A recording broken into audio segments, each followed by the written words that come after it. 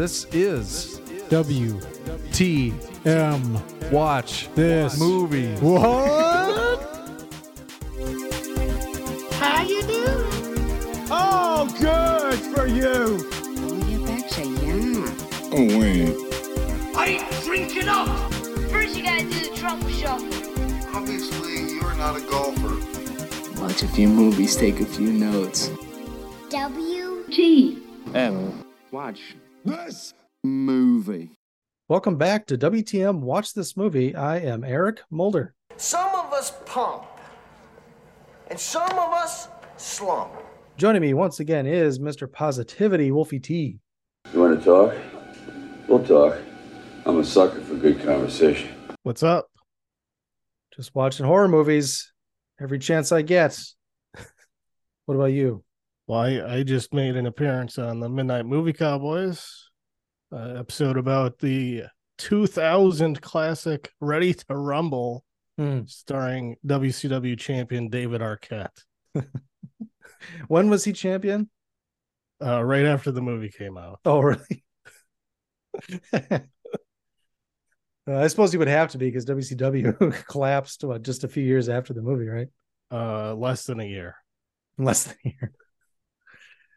All right. So, yeah, of course, you were talking about wrestling. It was a great episode. Everyone should check it out. Midnight Movie Cowboys. We are in the throes of the horror extravaganza. We're going to be talking some Fulci today, and then we'll be getting into kind of a horror bonus episode with Friday the 13th Part 2 with Stu from the Midnight Movie Cowboys, since that doesn't follow our focus for the fall. It's not a American film made overseas. But after that, hopefully we're doing pieces with the entire Midnight Movie Cowboys, and then we'll get to some more films after that. We'll probably do a recently seen. So a lot on our plate over the next few weeks.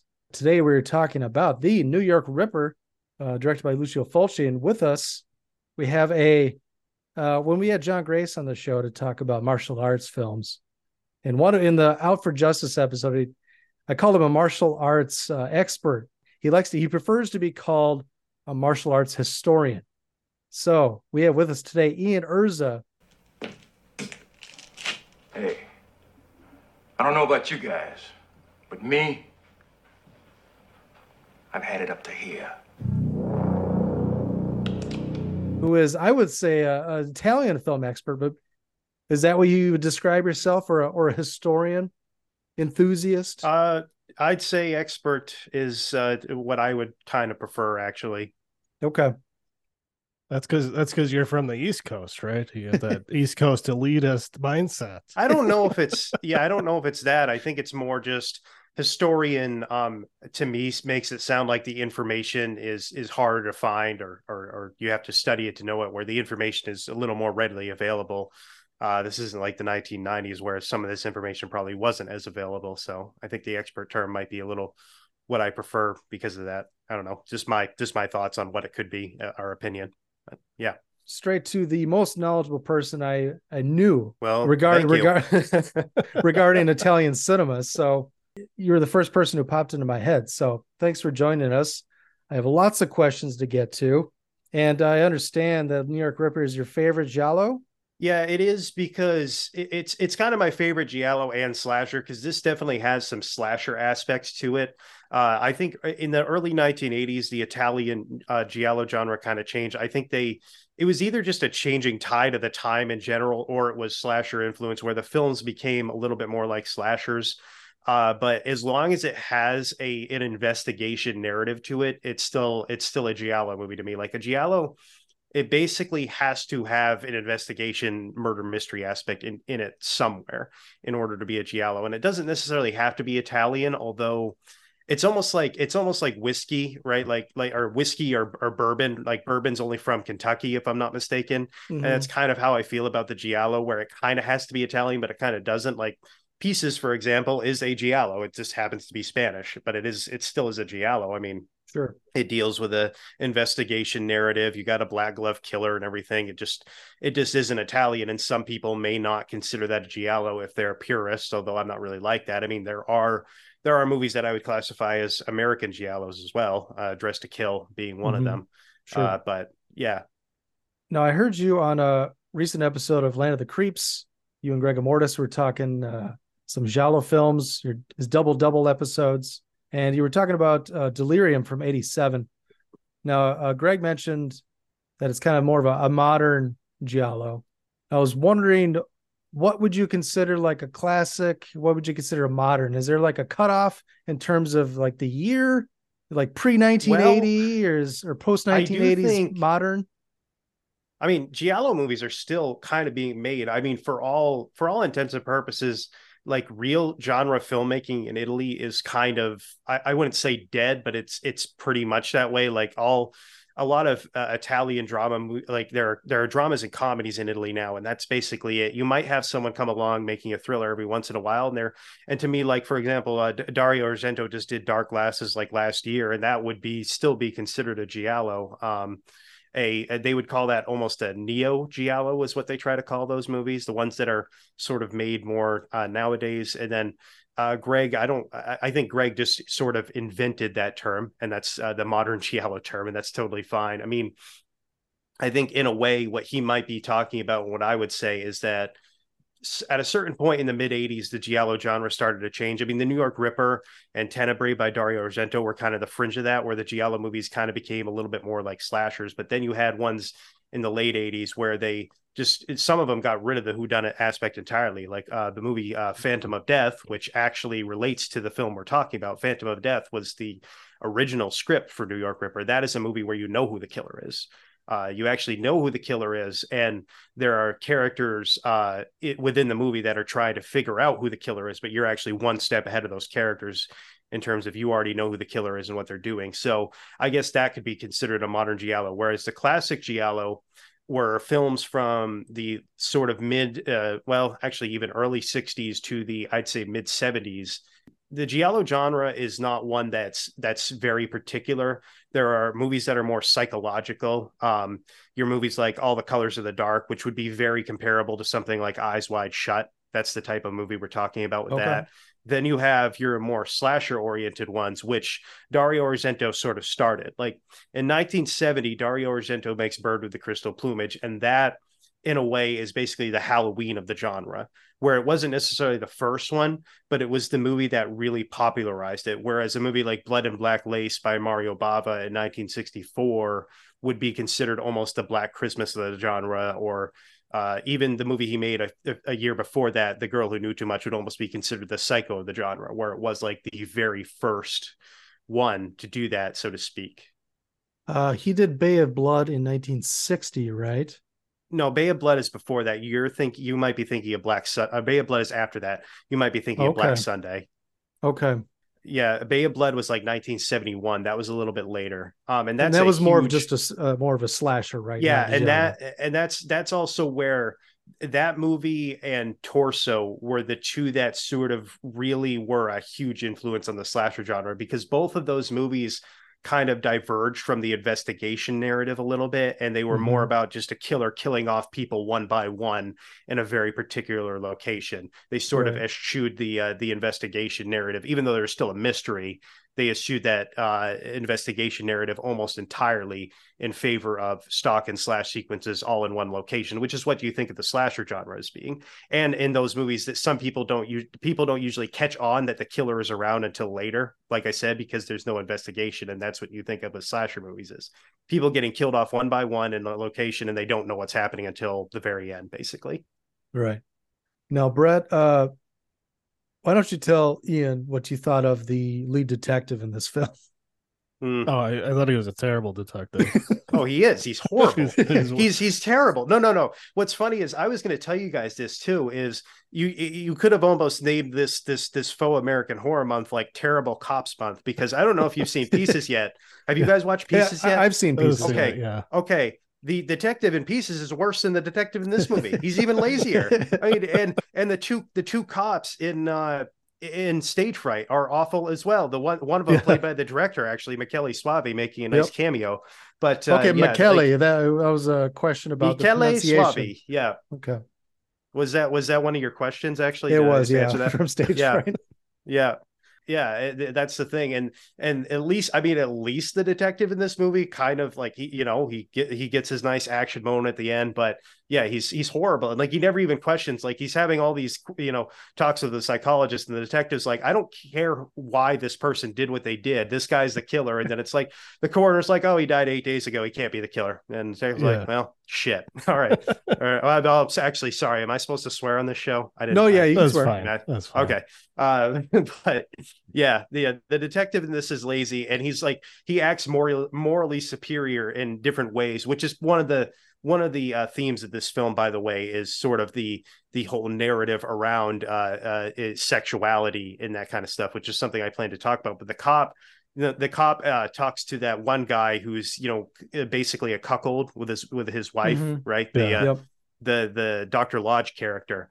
And he says to him, your wife was free to live and she was free to die. And then I'm thinking to myself, well, you're the guy who's a cop and you're off banging a prostitute in the meantime. Like, you're one to talk.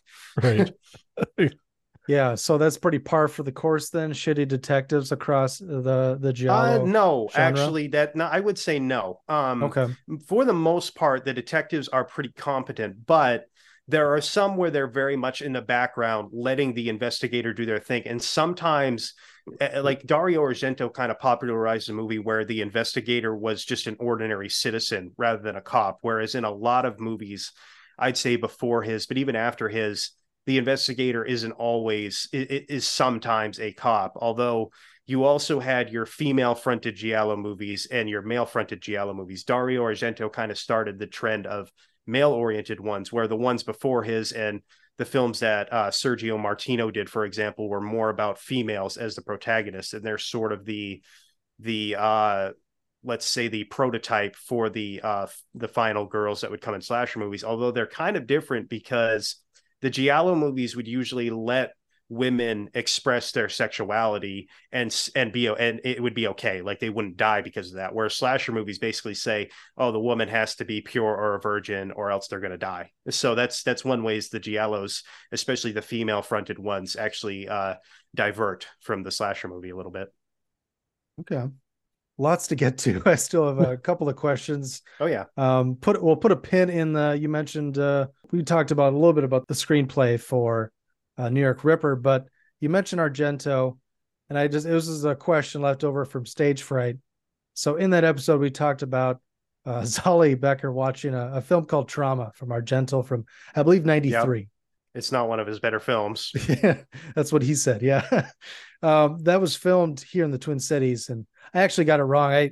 Listening back, I said Stone Arch Bridge that I saw in the clip I saw from the film. It's actually the Hennepin Avenue Bridge. But I was wondering, is that a giallo film? And I guess my second question was, is it any good? But I think that you already answered that. Well, no, it's not. I would probably give it like a 4 out of 10. There are people that like it a little bit more than I do. It's certainly up there among my least favorite films of his. I mean, there are films of his that are worse. Some of the ones he made in the 2000s. Some people would have Trauma a little bit higher than I would, but it's definitely not one of his higher rated films. Okay. And yeah, it is a giallo for sure. Oh, it is? Okay. It does have some good people in it. The lead actor sucks. And that was one of the problems with Dario Argento's films as he a little later in his career. Like the lead actor, I think, was like the son of like a TV producer who was just trying to act a little bit.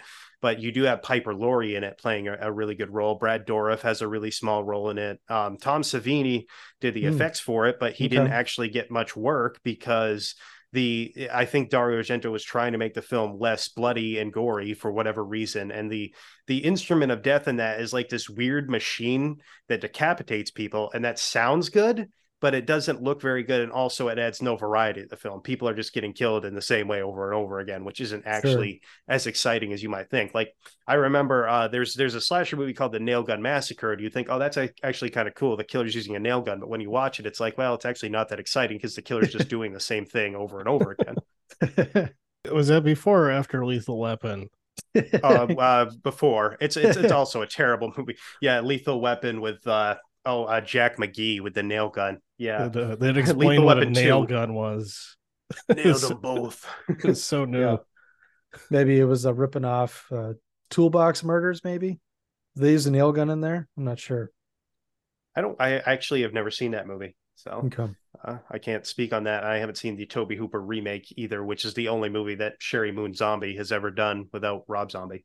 But yeah. How did he let that happen? Was that before they got married? It would have been slightly after. I mean, that movie was, I think, 2004. It's directed by Tobe Hooper, actually. That's right. I forget it was that recent. I mean, still 19 years ago, but still feels recent. I guess for him, for Tobe Hooper, he would, lend out his wife for a movie. Yeah. So getting back to the topic at hand, the screenplay was basically rewritten, and Sarketti, is that the screenwriter's name? Sacchetti, I think. Yeah. Sacchetti. Okay. I'm not sure if it's Sacchetti or Sacchetti. I've always said it as Sacchetti, but okay. Well, I saw some comments that he made talking about how much of a misogynist Fulci is, and he's a sadist towards women and all this and that. And I was kind of wondering, is that just kind of his agreed upon reputation? Is this where it started? Is that what a lot of people think of him? Or it seems to be, but I don't know. Like, it's funny. I'm wondering when that interview was made, because the interview I saw in the Blue Underground, I don't remember him saying that stuff about Fulci. I think he had said Fulci was a kind guy, but he masked that kindness with sort of a bad temper because he was always treated badly by other people. Therefore, that's sometimes how he treated others. For the most part, women have said that they, like Daniela Doria, who's in this movie, she is the victim who, you wouldn't forget it, she gets her nipples sliced off and her eyes sliced apart by a razor. She worked with him 4 times. She had no problems working with them. Zora Kurova, who plays the woman at the live sex show, she had no problem working with him. She did say he had one, I think when they were making Touch of Death, she did say he had one day where his temper was really bad, but other than that, he was fine. Like they said, his temper would usually flare more to the actresses, but for the most part, he just valued professionalism, I think, was the thing. He wanted people to know their lines, wanted people to do what they were supposed to do, come in on time. And I think that was really it. I've never, because the misogynist label, I think more, I don't know if it comes from more how he treated women in his films or how he treated them off screen. It's probably a little bit of both. But even within this film, you watch it and it's not, I think people are reading it wrong if they say it's a misogynistic film. I mean, we can get to more of that later or now if you want to talk about it, but that's basically all I have. I mean, I haven't heard any really terrible stories about him, besides just occasional temper flare-ups that he would have on sets sometimes. Sure. He is Italian, so I mean, that's par for the course. These films I know were popular at the time. I know New York Ripper was a commercial success in Italy. So these films were well liked. Was there a lot of criticism back in the day when, these were coming out every other week? Were there people like Siskel and Ebert saying, "Oh, it's too much violence against women on screen. I can't take it anymore"? I can't speak as much for the Italian critics. I don't think they liked this film either. This film was definitely blasted in the United Kingdom. It still can't be seen uncut to this day in the United Kingdom because of its reputation. The Italian critics, I can't necessarily speak as well for, because that information's not exactly that easy to come by. Although, and I think you were right, I think this film and some of Fulci's films were a moderate success, and I think he made them with less of a budget than Argento did. Therefore, they probably turned an okay profit. I think in the commentary, Troy Howarth was talking about how this film was like ranked number 87 of that year. Like a lot of his movies would crack the top 100 in terms of box office back then, which is decent. It wasn't nearly as high as the movies Argento was making, but he still did okay, even though he ended up not having a lot of money towards the end of his life. Yeah, I think I saw on Wikipedia somewhere made over £1 billion lira, but I don't, I have no frame of reference. That conversion rate's awful. Sure, it's actually really bad. There's actually a good example of that in a movie called Almost Human with Henry Silva. Henry Silva talks about someone, Thomas Millian in that movie kills a guy at a cigarette dispenser. He kills a cop at a cigarette dispenser to get money. And Henry Silva's like, "You killed that man for 600 lira." And that's like, that could literally be like 6 cents for all I know. Like it is a very, very bad conversion rate. It's like that Seinfeld where the Japanese tourists were hanging out with Kramer. He's like, they got 1,000,000 yen. Yeah, that's not much. The Simpsons episode, we're down to our last 1,000,000 yen. Oh, okay. Well, let's see if I had any more questions before we get into it. Our focus for this horror extravaganza is full American horror.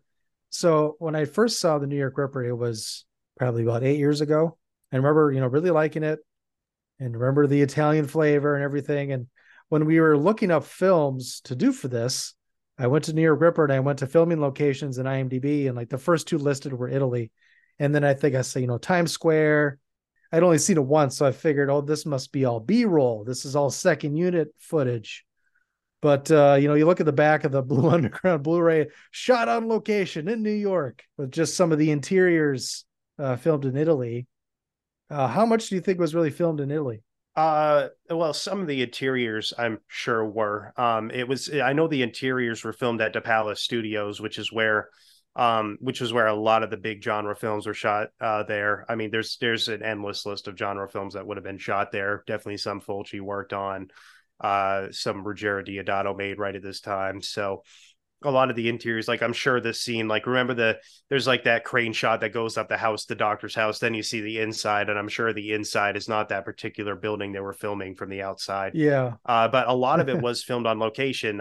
Troy Howard said in his commentary that it did 4 weeks of location shooting in New York, and then I think another 2 for interiors at DePalace Studios. Okay.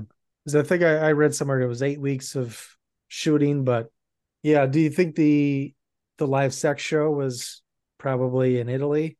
I think the interior of it was, they definitely filmed the Times Square stuff was definitely filmed in Times Square. I'm sure the interior of that scene may have been, although James Sampson is in that scene, and I think he's a New York based actor, but I'm not sure. It could have gone either way. Yeah, I'm not entirely sure how that would have gone. I do know Zora Karova was brought in because they liked the way she looked. They thought that she would fit the scene well, and she had no idea that that's all she had to do for the scene, which was really funny. She said she did it as a favor to Fulci because they were friends, and I mean that would be kind of weird to just film that. I mean, she obviously gets a death scene right after that, but still, for that to be the first thing you film, I could see how that would be a little challenging. Yeah, I saw that interview on the Blu-ray. And she didn't have any hard feelings about it, but you could tell it wasn't her favorite scene to do. But I was trying to figure it out because she was talking about doing the scene with, I'm not sure of the actor's name that she was having sex with, but she talked about, she never saw him again after that. Wasn't sure if he did movies, but she said something along the lines of, we wanted to really do it right. Were they actually having sex?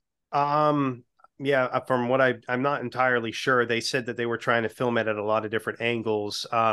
She also had said that the scene was more awkward because he was gay. Yeah, I don't remember the guy's. I don't remember the guy's name, but Troy Howard talked about him in the commentary. He said that he was actually like a Swiss model of sorts, and he was actually like the first. I think he was the first black model to be on like GQ magazine there or something.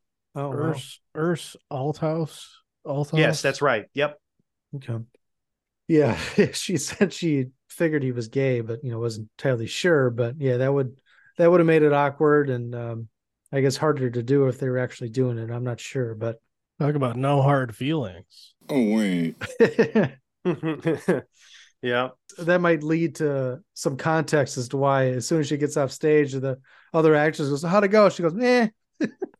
Yeah. Seemed like she was having fun on stage, but she was really acting it up. Howard Ross was apparently having a lot of fun watching her. That was in his interview. He said he was getting really turned on watching her, and Fulci actually told him. Fulci actually said that to Howard to stop getting so turned on while watching her. So that was funny. Howard Ross playing Mickey Scalenda. His real name is Renato Rossini. But, yeah. Okay. Do you think he was visibly aroused? Fulci saw it poking out of his pants. Probably. Fulci. I don't know if it was that or just the way he saw the exact way he was looking at her when he was filming or something. For I don't know. Or he brought his own tape recorder from home and he's like, hey, there's only supposed to be one tape recorder in this scene.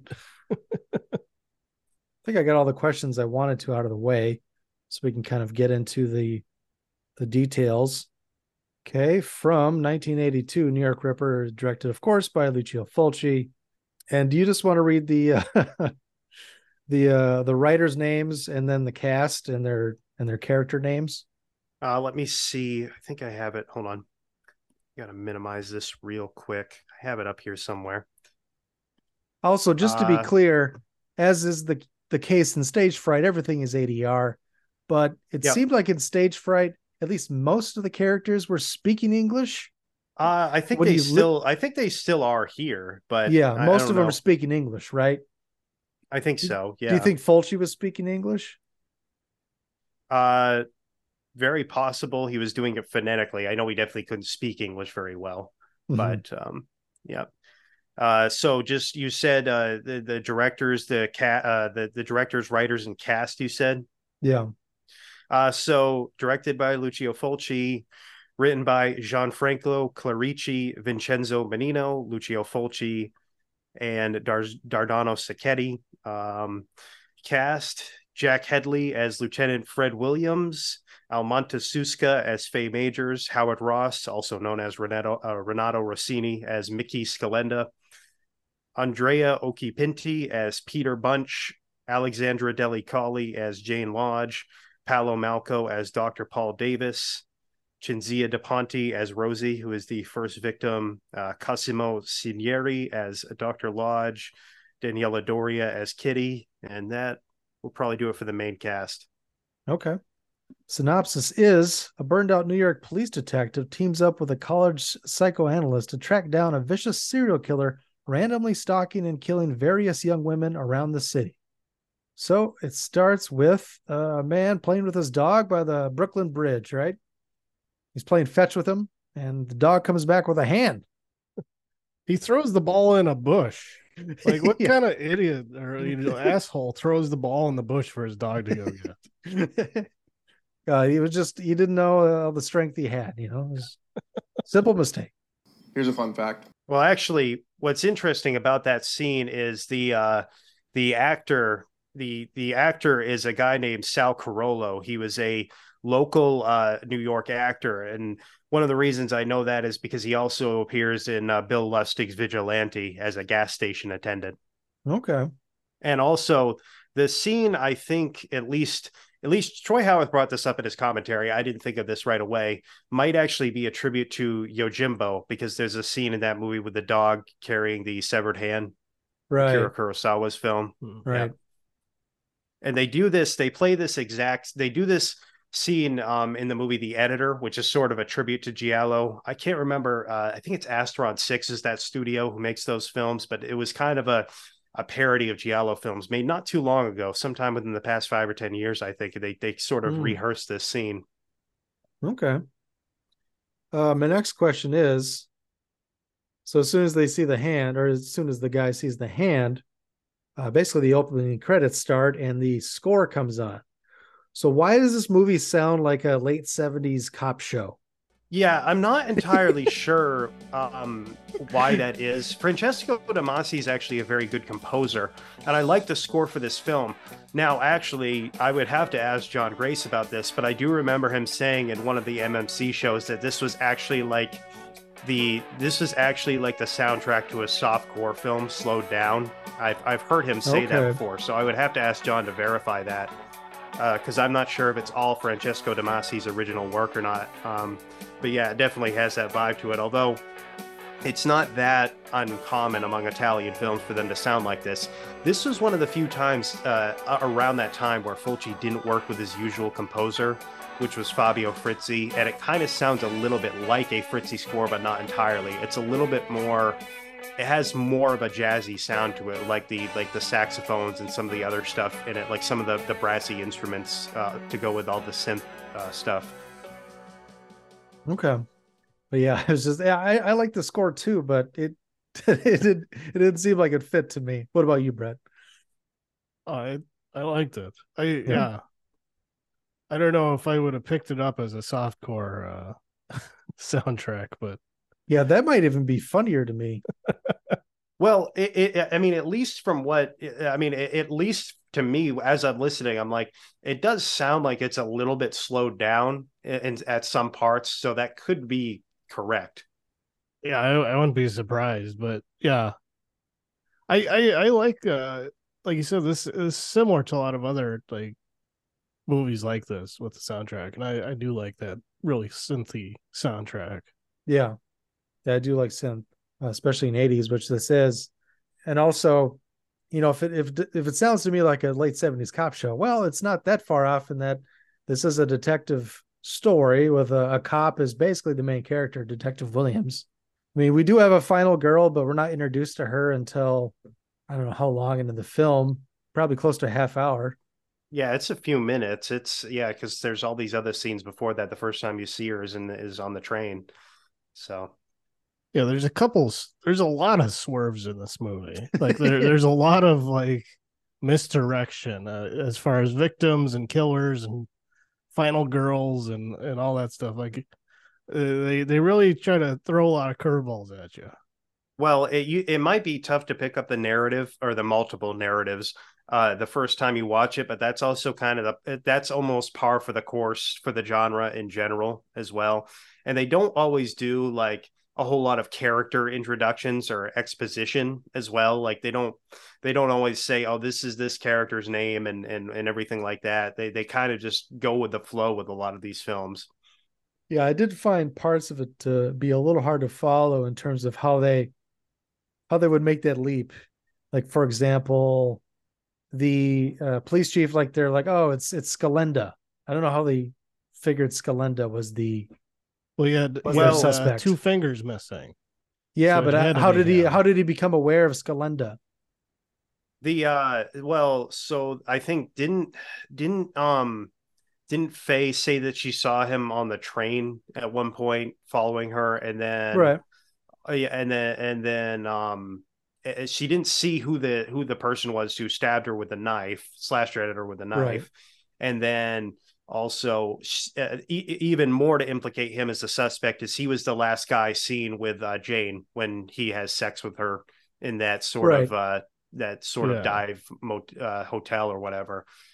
But my question really is, it's like I know there's all this evidence about a person without two fingers. Does he have a book full of suspects that are missing two fingers? Like, I don't know how he just knows his name all of a sudden. That's what I was trying to figure. Not important. They make it Scalenda. I'm like, how do you know his name? That I'm not quite sure about. I mean, they end up going to investigate at his house or whatever. Yeah, I'm not sure where the name comes from. Somebody, I don't know. Somebody tipped him off because definitely Fred Williams didn't figure it out himself. No, hell no. He can't figure anything out. Dr. Davis is actually a better detective than he is. Although we're led to believe that the true killer was using Scalenda to find his prey, correct? Yeah, and also that could have been part of it because they had that phone call and it's heavily implied that he's calling the killer. And the killer further implicates him to take the scent off himself if there was anything on him. There really wasn't. Yeah, so maybe Peter slipped the name to the cops, possibly. Yeah, I would say that could have happened. Because I'm trying to remember if there was anything why they know his name, and I can't think of it other than that. It just seems like there were certain little things like that where I was thinking, well, how did they figure this out, or how did they make this leap? I mean, they obviously know who he is once they go to investigate his sort of ran down apartment with all the right. drugs and the magazines and all the sex toys and stuff. They might have had a record on him. I mean, he seems like the type of guy who probably was arrested before. Yeah, wasn't he a gigolo too? I think that was implied in the film, at least. Going to the live sex shows, being a gigolo, having all the drugs and sex toys at his apartment. The cops did say he did have a rap sheet, and at least one of the charges was sexual assault, at least one of them. So, violent sexual offender in his past. So, maybe they had it on file that he had just missing 2 fingers or something, but it was definitely not explicitly explained. It was like that scene in Dr. Phibes where they're trying to narrow down what case they all worked on together, and he's got the pile of like 12 files, and then like 5, and then one is like, this is Galenda. He's the one that fits all the evidence. They just didn't put it in the movie. Yes, we find out that the hand belongs to a model, and the next scene is at the police station where Lieutenant Williams is talking to the landlady, very chatty landlady, likes to eavesdrop on all of her tenants. Mrs. Weisberger. She was murdered, wasn't she? Just by looking at her, Williams just like, you can tell his stomach is turning. It's just like, oh. You know, Dallas, that TV show where the family has money coming out of its ears. Yeah. Yeah. Some of her lines are really fun because she's like trying to make conversation with her and he just wants nothing to do with it whatsoever. Like, I like the part when she's about to leave and then she like turns back. He's like, goodbye. Her last name was Weisberger. Yeah. And I was trying to figure out if that's like an actual Jewish name or just somebody's like, God, we got to come up with a Jewish name for this landlord. What is Weisberger? That's a good one. It's 2 names in one. I don't think I've ever heard the name Weisberger, but it just seemed like they put 2 Jewish names together. But she, of course, gives him the tip that she would have phone calls with someone that sounds like a duck, which obviously comes back in the next scene, pretty much. So yeah, next we get to a woman on a bicycle. And she gets distracted by thinking about Boston and crashes into a car. This whole conversation is so funny. And she's like, I was thinking about Boston. I'm like, okay. And what he says. Yeah, I have that whole clip right here, actually. God damn it! Why can't you watch where you're going? Sorry, I was thinking of Boston. The bar only streak, it'll rub off in a second. You women should stay home where you belong. You're a menace to the public. And you've got the brains of a chicken. And you're an asshole. Ciao. But yeah, I thought it was so random. Oh, sorry, I was thinking of Boston. Yeah, and then it's heavily, I think it's implied that the killer goes after her because of the way she's dressed. I'm not that she's really scantily clad, but she's wearing, let's say, low cut stuff, I would say. Sure. And because I think you see the car following her in the background at one point, and I think that's supposed to be the killer. Mm-hmm. But this starts how people talked about how this was a misogynist movie, yet this woman gets a verbal misogynistic attack, so you kind of feel bad for her. And I don't necessarily think you want her to die. You know, that's the thing about this movie is all the victims are people to me that you don't really want to see die. I mean, some of them you don't necessarily know enough about, but at least with this one, it's established right away that she gets, verbally attacked, and like I don't think you want to see anything bad happen to her because of that. So she's got the brains of a chicken, though. Those women are a real menace to society.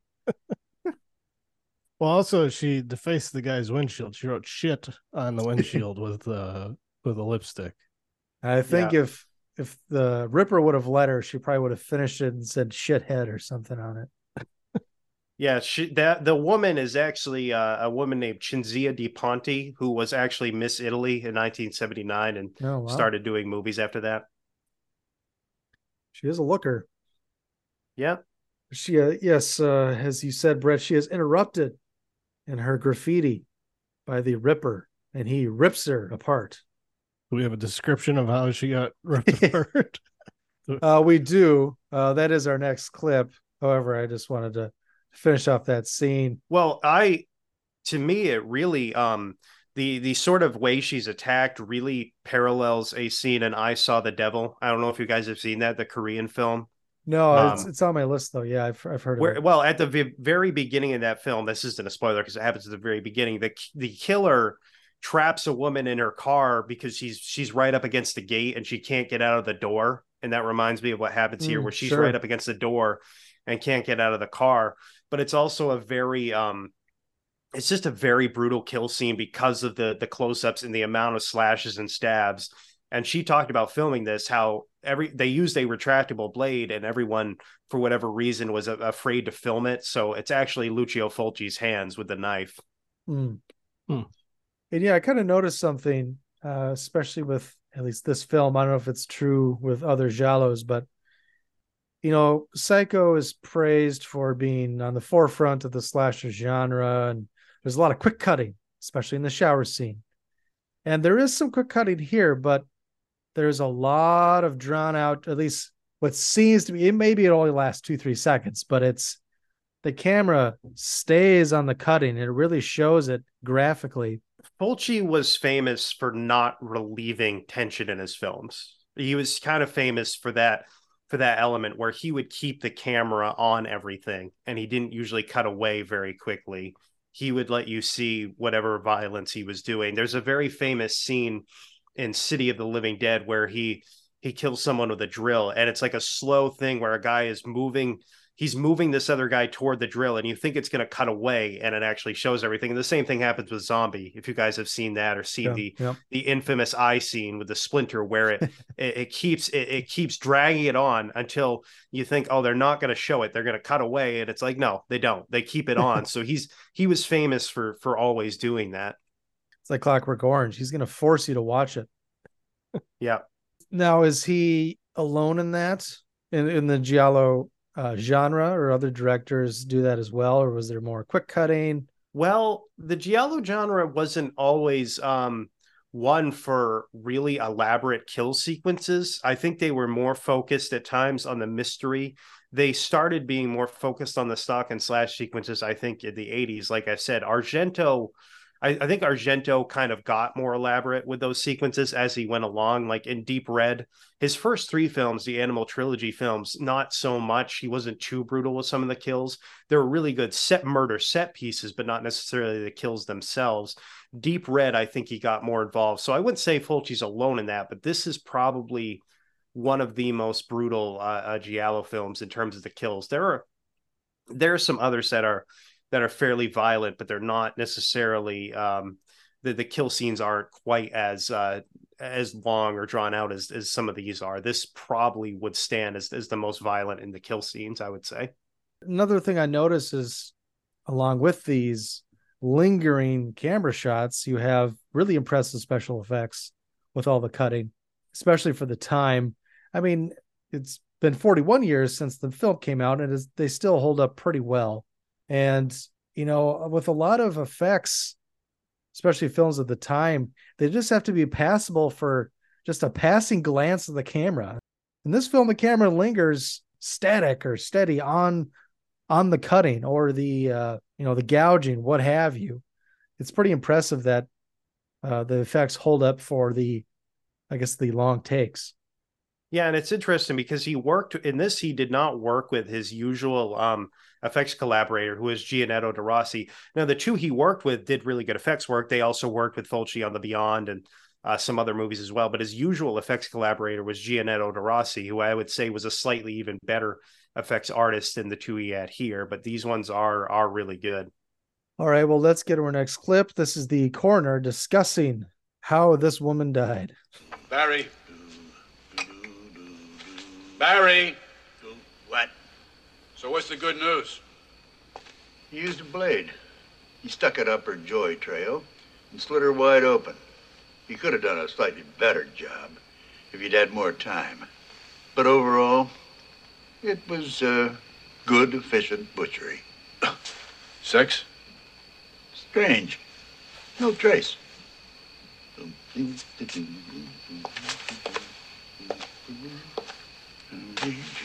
Any ideas? I've seen hundreds of girls in very bad shape, you know. Dr. Barry Jones. What's so special about it? Please. You remember that girl that they found 5 or 6 weeks ago? That model? And Lynn? Same exact style. I bet my denture she was done in by the same guy. A lefty. With a yen for slashing up young ladies. Another. Anyway, Maybe I have something that might interest you. Huh? I found traces of another blood group mixed with hers. Probably our murderers. Dun, dun, dun. Your Joy Trail. Great shout out from Barry to the killer. You know, did a good job with the killing. I also both of these voice dubbers are people I enjoy quite a bit. Robert Spafford dubbing the coroner. He's a well-known voice dubber, but Ed Mannix dubbing Jack Headley is huge. He was like one of the first voice dubbers I recognized. In terms of, because it was this film was one of my first Italian genre films I watched, and then I heard his voice in so many more films, and I eventually figured out who he was. So sure, since then I figured out who so many more were. And actually, if you want to, you get ready to take some notes or something, or remember this moment, he dubbed Paul L. Smith in Pieces, who played the janitor in that movie. Okay, so that's the same voice. There might be one or two other voices in the. There's one. There's two others in this movie that I'll point out that are also in Pieces when I get the chance. But that's one of them. David Brandon in Stage Fright. Did he ADR himself? I think he did. I think he does in Stage Fright. Yes, not in Delirium, but I think he does in Stage Fright. I think that is his voice, specifically with him, just because it sounds a lot like just a regular British voice. It doesn't sound like a dub voice. Okay. Because it seems like David Brandon's in quite a few Italian films for being a British actor. Did he speak Italian? I'm not sure if he did, but I mean, he could have, probably did. But that happened with some people where they were just mainstays in Italian cinema, even back then. I mean, that happened with several American actors too. Henry Silva was acting in Italian films from the late 60s all the way to the early 90s. So some people just found work there and stuck with it. Another famous one is what's his name? I'm trying to think of the British actor. He just died recently. Why am I not remembering his name? Gabon? Dumbledore? He died today. No, I got it. I'll think of his name eventually. But he played the villain in Tenebrae, and he's been in several other stuff. And he was like a British actor who wasn't getting much work in some other stuff, and he went overseas to work in Italy. I can't believe I'm not remembering his name right now, but there's definitely others too who are like that would just go to Italy and just kind of stuck around there. Yeah, he plays like the TV guy in Tenebrae. I should know this, but I don't. Oh, now I got it. John Steiner was the guy I'm thinking of. Interestingly enough, I was actually the one who told Michael Berryman that he died, because he worked with Michael Berryman in a movie called Cut and Run. And I was at the bar with Michael Berryman at a con. I'm sure he can hold his liquor. He's a big dude. And I asked him about John Steiner, and he said, "Oh, John was always a professional to work with." And I told him that he had died recently, and Michael Berryman was like, "Oh man." That was both years I've gone to Atlantic City for a con. I met someone at the bar going a day early. This time it was Michael Berryman, and last year it was Ginger Lynn. So,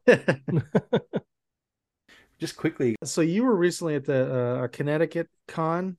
What was it called? Connecticut Horror Fest. Okay. What were the prices like for autographs and pictures and combos and stuff? So I don't think there was no one I met that was more expensive than 60. Ken Forey was 60 for a combo. Lauren Lavera was 60 for a combo. Bill Moseley was 60 for a combo. I think they probably would have just been 40 for an autograph. Really? Okay. Maybe 40 for a picture. And then Galen Ross, PJ Souls, and Scott Reiniger were all 40 for a combo. Okay. Because we recently had Crypticon. I didn't go because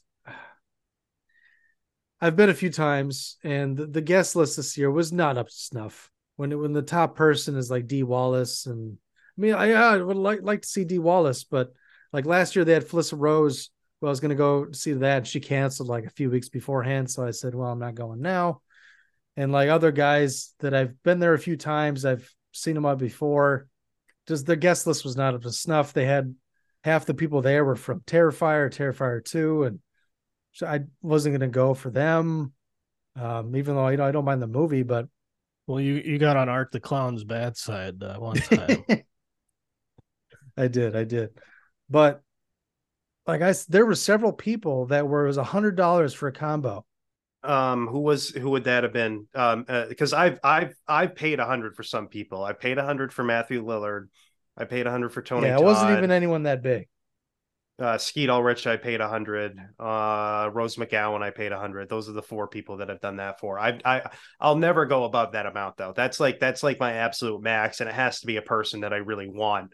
Because there are some people that are 80. Daniel Harris has been 80. Kane Hodder has been 80 when I met him. There's been 170. Gary Busey was 70 when I met him. Trying to think of most of the time the price is 40 for like people who are more retro, like people who haven't done too many movies in a while. If they're retro and they're a little bit more well known, like your Bill Moseley, your Ken Foree, or William Forsythe, those are usually 60. And then 80 will be someone who's kind of big but not necessarily in too many modern films, like Daniel Harris and Kane Hodder, like I said. And then your 100 is going to be people who are like a somewhat big celebrity, because they're just, and they usually don't charge these prices themselves, by the way. It's actually the cons that are doing it, because the con is a business first and foremost. Sure. So I wonder if it's just the con charging them too much, or like the split isn't what they want, so they got to charge more. Like Clint Howard was there. It would be nice to see him, but like a lot of people, it was just kind of like, well, yeah, it's like I'm paying $40-$50 for the ticket to get in, and then I got to pay what 40 to 60 for an autograph for them to sign my Blu-ray, sign the Wraith on Blu-ray for Clint Howard. Yeah, I mean, for me, I don't mind the money as much, just because this is usually what I do on most of my vacations anyway. Like when I became a manager at work, like a couple of years ago, I needed to claim vacation time in advance. And one of the things I thought of doing, well, I'll just go to more work cons. So It's one of the only things I usually do on my vacations as it is. So I don't really mind the money part as much. But if it's more someone who's doing it for fun, I could see why that would be a little bit more of an issue. Yeah, I'm trying to find that they had a price list for all of them. Yeah, some places do that, some don't. Monster Mania is notorious for never doing their price lists before the show, which kind of bugs me. But don't they know how poor we are in the Midwest? Well, you could be a diaper salesman in Duluth for all I care. Well, it seems like prices have doubled here since like 2019. Yeah, they probably have, because I remember the first con I went to in 2018, they weren't that bad, and even well before that. I mean, you could kind of blame the popularity of The Walking Dead for that, because they kind of changed the cons overnight into being way bigger than they were previously. Oh, really? I believe that would be one of the factors, yes. Okay. As well as COVID and inflation now, but yeah, which is a problem with everything. So, all right. Well, I'm not finding it right now. It's not a big deal, but yeah, I think some of the combos were like 80, but I was like, I'm not spending $80 for that in a picture. 2019 was the last time I went, and they had kind of a mini Twin Peaks reunion, and I got Cheryl Lee and Dana Ashbrook, I think, like an autograph and picture, like $40 each. And like, I'm not spending over 40, 60 for an autograph and a photo. There's just no way. It's like William Forsythe was 30 or 40. Tom Atkins didn't even charge me for a picture. He was like, that was like 2014, 2015, but it was like $20 for his autograph. And then I was like, oh, okay, a picture. I was like, how much you want a picture? He goes, oh, don't worry about it. And then just took a picture with me. He was probably just happy somebody wanted to take a picture with him, because that probably doesn't happen very often. That was kind of crazy, because there was like nobody in line when I was getting my autograph from him and whatnot. I was like, this is Tom Atkins here, everybody. Like, what's everyone doing? And like next to them was I forget the names, but Lurch from the Addams Family, the movies, I forget his name, and the Twin Peaks. Carol Strucken or something like that. Yeah, Carl Strucken. Yeah. Like he was there, like nobody was going. I'm like, what is everyone doing here? Like they're all going over to, there was a Frog Brothers reunion that year. So it was Corey Feldman and Jason, was it Jameson Newlander? Is that his name? They're like the Frog Brothers on Lost Boys. It's like they had like an Aliens reunion. They had Lance Hendricks with Michael Biehn and some other people. And those even weren't like the biggest names of that year. And then you go from that to, Dee Wallace and Clint Howard and bunch of people from Terrifier too, and it's not even Art the Clown. It's like, I'm not. Yeah, No. Actually, Lance Henriksen is one of the people I refused to get a combo from. I only got a picture from him because he wasn't even doing a combo. He was doing 60 for a picture and an autograph, so it would have been 120 total. And I'm like, Oh, really? yeah, I'll just get the picture. I'm passing on that. Yeah. So like I said, I'm not gonna spring for over that much. Especially I like Lance Henriksen a lot, but he's not like in my top 10 favorite actors or anything. So, it's just one of those things. Like there probably are no people that I'd spring more than $100 for, really. Sure. Yeah, Lance Henriksen. I mean, he was nice when I met him, but yeah, it was not that nice expensive guy. when I was there. It was not 120. I would not pay that either. I've never had any like bad experiences meeting people at cons except for one person. I had not a very good interaction with one particular person, but yeah. Name names. Okay, I'll tell you. It would have been Alex Vincent, the guy who played Andy in the Chucky series. Yep. He was here a couple years ago. He wasn't. It was nice enough. He was just awkward to talk to. He was giving me like one word answers the whole time. There was no one in his line, and I just don't think seemed like he was just not interested, basically, in talking really at all. But he is dry, and he's also he has like a dry sense of humor, and he's stoned like 100% of the time, like you can tell. So yeah. Was that before the Chucky TV series? It would have been right after season 1, actually, when I met him last year. So he would have been back in the limelight then. It's not like he was like doing it after like 20 years of nothing. Yeah. You'd think he'd be a little more affable. It's like, I got work. People want to see me. I had a similar experience with Zach Galligan, maybe for the reasons you're talking about, Wolfie. I've heard that before, actually, that Zach Galligan's not particularly great to talk to. I've heard that from a couple other people. But well, I mean, the deal was, so I had him autograph my Gremlins Blu-ray, and he did. He was perfectly fine, nice, but he was very irritated because apparently, I think I was there on Saturday, and somehow he must have ran out of all of his 8x10s and all of his pictures because he had put in an order for more pictures. So that's not actually on him. That actually is. That is actually a reason to be not quite happy. I would kind of agree with him with that, but then again, I don't know what his response was to you. So I mean, he wasn't completely out, but the thing was, he must have put in an order locally. So he had sent somebody from Crypticon or whoever to go get pictures, and they were there telling him how much they were per piece. And he was like, "This is ridiculous." I think there was something like $5 a piece or something. And he was like, "Oh God," like he was he was nice to me, but it was he was very irritated and not having a good time. And it was just, like he was trying to, it's like, I got customers here. Like he was trying to serve me, but he was distracted. And like Brett said, Zach Galligan, he hasn't done anything since 1990. Gremlins. I really liked him in Hatchet 3. When he was in Hatchet 3, he's good in that movie as a sheriff. I've only seen Hatchet 1, so I did like it, but I haven't seen the sequels. Yeah, same for me. All right, well, where were we? The coroner. Right yeah. We just played the clip. They found some other blood, probably from the killer. Although, do they go anywhere with that? I never heard a line like, "Hey, the killer is type AB." Yeah, well, I actually just remembered though too. He says something about the killer being a lefty, which you would be able to discern probably from the wounds or whatever.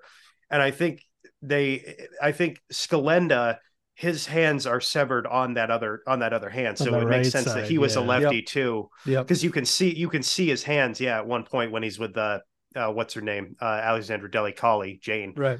So that would also be one reason why he would have been a suspect, and they announced that obviously on the radio. And yeah. Oh, I forgot to I just remembered too. At the very beginning, the character Sal Corolla plays, the dog owner. He's dubbed by a guy named Gene Luoto, and Gene Luoto is actually doing double dubbing duties in this movie because he also dubs like the newspaper stand guy when Dr. Davis goes to get a Blue Boy magazine. Get his Blue Boy, Blue Boy in a paper. Yep. It was funny, like watching that scene, but then I was like, "Oh yeah, of course they did." can't be walking around with honcho, like I'm going to bring my honcho home and read it. You got to get a paper to put it in between, That was a good red herring scene, because as soon as I saw that, I'm like, it was Davis. I knew it was Davis Well, yeah, the and whole time. that could have been, but also it's also like this movie is really about. I said this, I think, in one of my reviews. I know I wrote about this on my blog at one point, but I talked about how this film shows how everyone has like a sort of a hidden sexuality, whether they like to admit it in public or not. And that's kind of one example, is like almost everyone expresses their sexuality in this way in some way or another. And you see it with him when he buys that magazine. And a lot of and a lot of people in this movie, the ones that get killed are the ones that are expressing it more publicly, which is something I found interesting. And that certainly had to do with Sacchetti. Talked about how that was a thing within Italian films in general, where it was a thing with the Catholic, the Moors of the Catholic Church, so to speak, was the women who were expressing that more had to die.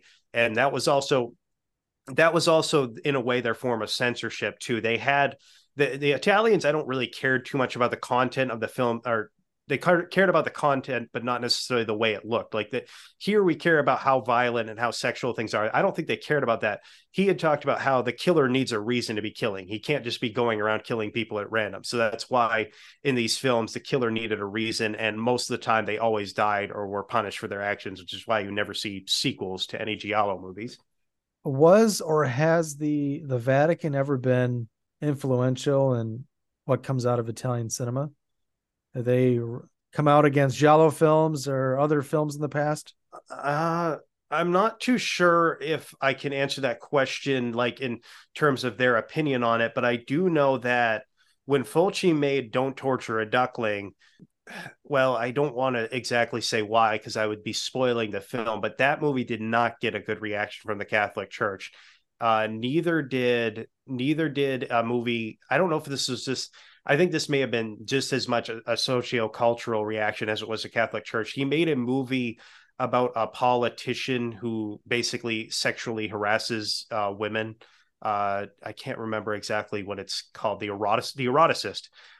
He made like an Italian sex comedy, and that also got a very negative reaction for what it was. So I do think it was more about this, what the movie was about. Like if it made a priest look bad, or if it made the Catholic Church look bad, then people would normally take offense to it, even if they weren't necessarily going to ban the film or say you had to take this stuff out of it. There are examples though. There's a movie called Who Saw Her Die, which is a Giallo starring George Lazenby, actually. Wow. And that movie, there's a line at the end. I might kind of have to spoil this a little bit, but basically there's a line at the end where someone says, hey, this guy wasn't a priest at all. He was actually a priest in disguise. And so that was a way of saying, oh, the priest wasn't a bad guy this whole time. So they kind of sometimes had to do little things like that for their censorship within content. Although there are some examples though, like Fulci filmed a scene in Lizard in a Woman's Skin where he killed a bunch of dogs and they actually thought it was real. And so he had to go to court for that and prove how he did it. And the most notorious example of that, of course, is Cannibal Holocaust, where Ruggero Deodato got accused of actually killing that woman on the spike and killing his own cast members. Mm-hmm. And he had wanted them to go into hiding for a while to sort of promote the facade, but then he ended up having to call them all in and let everyone know that they were still alive, because he actually got accused of making a snuff film, which is actually ridiculous. I mean, the film looks real, but come on, like you can tell that it's a film when you watch it. Like, give me a break. I mean, I remember him, having to go to trial to defend himself for that. But where was the trial, in Italy, or was it somewhere else? I think it was. It was in Italy.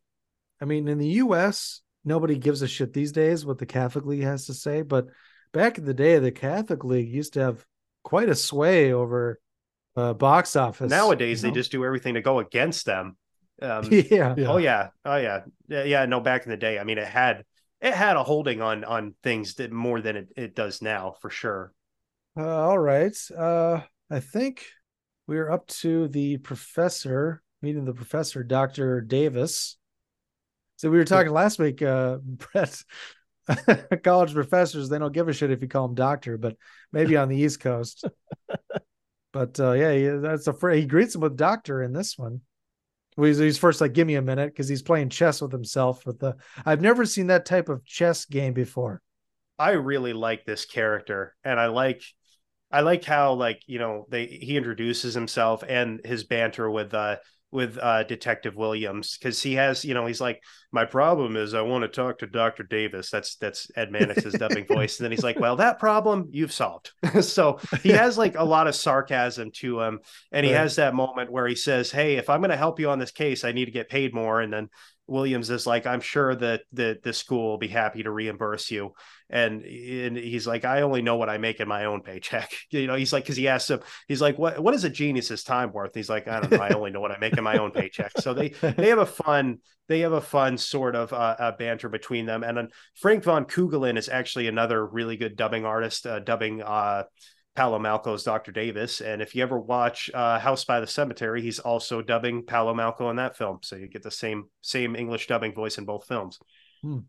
Williams just should have bought him a subscription to Blue Boy. That would have taken care of him. Yeah. Save all the hassle of having to go out and buy a paper and a Blue Boy. Williams would have judged him for that also, because you obviously see at some point in the film, Williams has no problem judging people on stuff like that.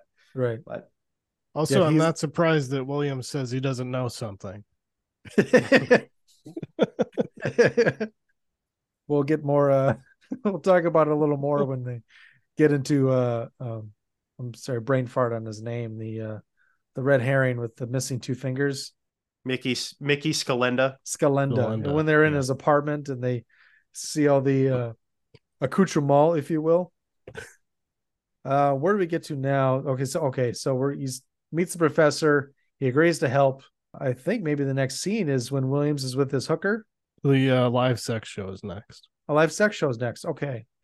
When they mix the sexuality and the violence, I like it. So we have Scalenda there. We also have Faye there. Sorry, not Faye. Jane, who's recording everything, which is for her and her cuck husband. She's dressed very inconspicuously in her trench coat and a hat or whatever. I actually I don't want to go too descriptive into how the editing is, but I actually really like the editing in this scene where you have her reactions to it, and the close-ups on her make it even more make it even more intimate in a good and a bad way, I guess. But would you say it builds to a climax? Yeah, it kind of does. I mean, and no pun completely intended. But but Fulci does a good job with the widescreen stuff in this too, where he has some of the scenes of like Mickey in the foreground, and then you have like the blurred focus of the two performers back and forth like that. It's actually a really well done scene. It's a tasteful scene despite its content. And nobody in the theater's beating off to this. I didn't get that. There was even couples in there that were just kind of holding each other tenderly, like, "Oh, this is nice." It was like, I think it was what that might have been something they couldn't show. Truth be told, they did. Actually, they did not. Male nudity was still somewhat frowned. Full frontal male nudity, anyways, was still somewhat frowned upon at this time. That was something they did not like showing in their films. Which, not that's changed a little bit in modern day, but. It seemed like what Travis Bickle had in his head when he's like, "I'm going to take Sybil to this That's movie." What I was thinking. I was waiting for Travis Bickle to walk in with his date. Just wanted a nice date with his new lady, something nice and sweet and tender and romantic. And I will say the male nudity taboo is definitely reversed, because you see more dong than tits in movies these days. Yeah, at least American films. Never thought I'd say this.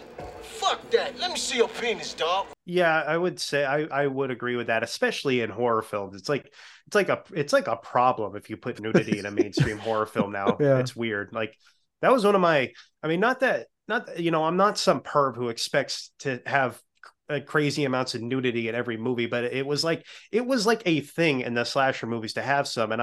And like it's one of those things where you fine put male nudity in a film, that doesn't bother me, but give us female nudity too if you're gonna do it. That's always been my thing. But right, it's either way. Like that was one of the things I thought with the new Halloween movies. They try to make sure that there's no nudity in them rather than just whatever. Well, I think modern horror is it's they almost made sure like to have gay lovers, but no nudity. Yeah, it's almost become like too feminist and like associated with the gay community. So they're like anything that is considered misogynist or heterosexual, we're just not going to do that anymore. Well, like that's one of the things. I don't know if you guys enjoyed X, the Ty West film, but that was one aspect to it I enjoyed, is it felt like a throwback horror movie. I think Brett and I both disliked it, but yeah, I think I liked it maybe a little more than you, but it was a little too slow for me. But I'd watch it again. I have not seen Pearl, and I would like to see Pearl, so I might have to watch X again, but I'm not sure. I did like Ty West going into X, so I was excited for it and was just disappointed. But you don't need to watch X again to see Pearl. It's a prequel, first of all, and second of all, you don't. Really you actually don't need to watch it again. Like there's a lot of questions they don't answer in it either. Okay. Like you'd be surprised they're the same character. But yeah, I was a little disappointed that Jenna Ortega was the only one that didn't go all the way in that movie. Like it was one of those things where she's so young that it might be a thing where she's waiting. Like it's like we haven't earned it yet. But because I was thinking, I remember thinking, I'm like, is she actually going to do this? Like when that scene happens, and of course she doesn't. It was a thing where it's like when I was a kid, I had a crush on Brittany Snow because of that the movie The Pacifier with Vin Diesel she was in as the older sister, and I was like, get to see Brittany Snow naked now 15 years later. But yeah, I guess what you're talking about is a little similar to like Millie Bobby Brown, and like I don't want to see her naked over the next 5 years. I know she's going to school. I don't know if she's taking on various projects, or maybe she's gonna be the type of actor that doesn't want to show nudity. But it's like, okay, I saw you in Stranger Things, and I do not want to see nude scenes with you until you're like 30. Well, Millie Bobby Brown got the Olsen twins Hilary Duff treatment, where it's like count down to 18. Oh God. Well, yeah, I mean, not for me, but by the media, Yeah, like, kind of. Like they had the countdown to 18 on her when she was like 12. Like, this is a little much. Yeah, it's like she's like probably 19 now. Maybe, like it seems like we lost a couple of years with the pandemic, so she could be fucking 20 or 21 for all I know. But as far as I'm concerned, she's like still 15, and I don't want to see her again until she's 30. Like Jenna Ortega, I don't think I saw anything from her before she was in the new Scream 5. Well, she had done actually she has a very small role in Iron Man 3. People forget about that one. When she never saw that, so she was quite young. She played like the vice president's daughter in it. You see her in one scene, but she was in The Babysitter Part 2. That was sort of her intro to being a Scream queen before she was in Scream and X, that Dave Grohl movie, whatever that was, Studio 666 or whatever. Yep. Oh yeah. Yep. Then they killed the drummer for real. Yeah. Like seriously, the drummer died for real like a week after it hit theaters. Yeah. Yeah. It's like, let's go to this comedy where they kill all the members of Foo Fighters, including the one that died for real. It's a snuff film. Got Jeff Garlin and Whitney what's her name in there? Whitney Cummings. Yeah. It's not that good. So back to New York Ripper. We have the live sex show. Jane is pleasing herself, recording the audio. Scalenda's there, just kind of watching everything. And then show's over. Zora, what's Zora's character's name? I forget.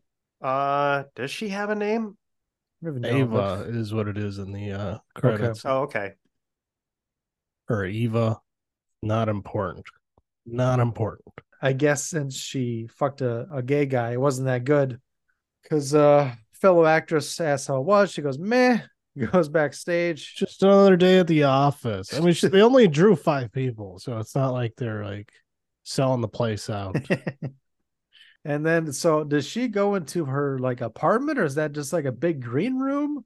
Like, I didn't get that. Dressing room. Because it seemed like pretty big for a dressing room. Because, well, it may have been, but also she talks about how the light is out. She keeps calling a guy's name, Joe, I think is the name she keeps calling, because the light's out, and obviously the killer tampered with the light. I think we learn. And I really Robert like De the way Niro. He unscrewed the light bulb. And The light bulb was broken on the floor.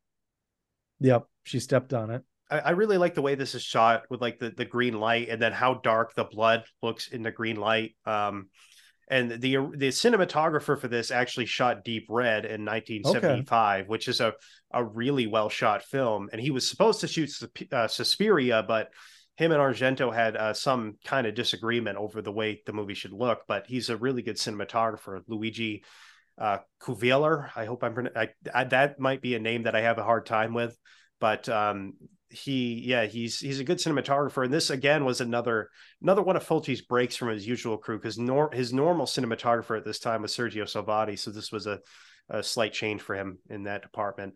But also I did want to say there are a couple times where when the performer is leaving, you can see him, but also when it cuts back to show that Mickey has left his seat, you can see an African-American gentleman sitting in the middle, and that is actually in the white jacket. That's actually James Sampson, who played Willie in Stage Fright. Okay. Yep. Oh, yeah. It's a very, very quick shot of him, but I did not recognize it, but I remember Willie from Stage Fright right between the eyes. Right between the eyes. Right between the eyes. The scene in the dressing room influenced every movie that came out in the mid 2000s. That actually has a good that is a good jump scare. I was realizing it this past time I watched it, when the killer suddenly leaps out with the bottle and starts the noise. I was making a joke about the green lighting. Yeah, because every movie in the mid 2000s. Oh gosh, yeah, like all the Saw movies have that look like to a T. Yeah. I don't know why that was. It was just like every movie was green. Like what is going on? It looked cool at the time. Now it's like jarring. Yeah, everyone's using an Instagram filter on their cameras now. Now everything's just black. Monochromatic. The darkest movie ever made. The darkest. Yeah, Batman. and I started noticing that with modern films. Like sometimes when I go to the theater, I'm like, are they dimming their projectors, or are the movies is this damn dark? Like I don't, it's one of those things where I didn't used to feel that way when I was a kid watching movies at the theater. I thought the lighting was pretty good, and now no, it's just Ian, you're just in a Dolby cinema. The projector's still on. Yeah. I mean, I have an eye disease too, so that could be something to do with it. But it's like one of those things where, what the heck? Like, do you ever go to a Dolby cinema? Do they have AMC Dolbys out there? I don't know if they have. It's very possible the one in Augusta is that's a Regal, and the sound system's really good there, so that could be a Dolby cinema. I'm not sure. They don't have any AMC. Well, the Dolby cinema is more with the projector than it is the sound. You would think sound because of Dolby, but it's a little bit of both. But yeah, it's Dolby Vision and Dolby Atmos sound. Well, the lighting at the Augusta Theater, which I don't go to that often because it is about a 30-minute drive. I have one that's about 10 minutes away from my house that's closer, and the lighting's usually not as good there. But when you go to Dolby Cinema, they like to show off the projector before the show, kind of like they do with IMAX. They'll do a side by side because it advertises, we have the deepest blacks, we have the darkest blacks, the biggest contrast, the most contrast. They'll show like an explosion, a side by side of Dolby Cinema and other, and then they'll do like the screen will just go black, and you think it's off, and it's like the projector's still on. This is just a Dolby cinema. Says yes, the projector is still on. And then everybody who's never been in that theater before laughs. Because it's hilarious. But they play it before every movie that runs in there. Right. Yeah, it's like that Regal commercial I've seen 100 times where they talk about like the famous movie lines, and it's funny the first time you see it, then it just gets really, really old quick. Yeah, they run the Nicole Kidman ad right before it. Yeah, I've never actually seen that one, so you that's get both because of I don't them. have any of those theaters here. So you don't Yeah. go to AMC's typically. You go to Regals. No AMC's out there, so you don't get the full experience. Yeah, no, we have a Regal in Augusta, Maine, and Waterville, which is right next to where I live, has a more independent chain in the Northeast called Flagship Cinema. So Okay. That's interesting. So you don't get to get on the A list like we do over here. yeah, no, I mean the closest IMAX theater is like a good hour and a half away. So. Oh yeah. But they don't have do they have like a subscription service at any of those theaters? Well, Regal, I think Regal does. Regal has an unlimited service. Okay. Because I do that with AMC. You get 3 movies a week for, I think it's like $22 a month now. One movie at the Dolby is $20. So like pays for itself after one. I work at a movie theater, so I don't really have to pay for anything, but I have a kid, so I rarely get to the cinema. I mean, I wouldn't be there multiple times a week necessitating a subscription, but so we're at the kill scene in the green room when Zora Gorova gets killed, which is a good kill, by the way, with the broken bottle. Yeah. Like I said, I like the blood in the green light, and then I like the part when he opens the door and you see like the red come in, and then the red light come in, and then go back to the other side when he shuts the door the other way. I thought I really liked that scene.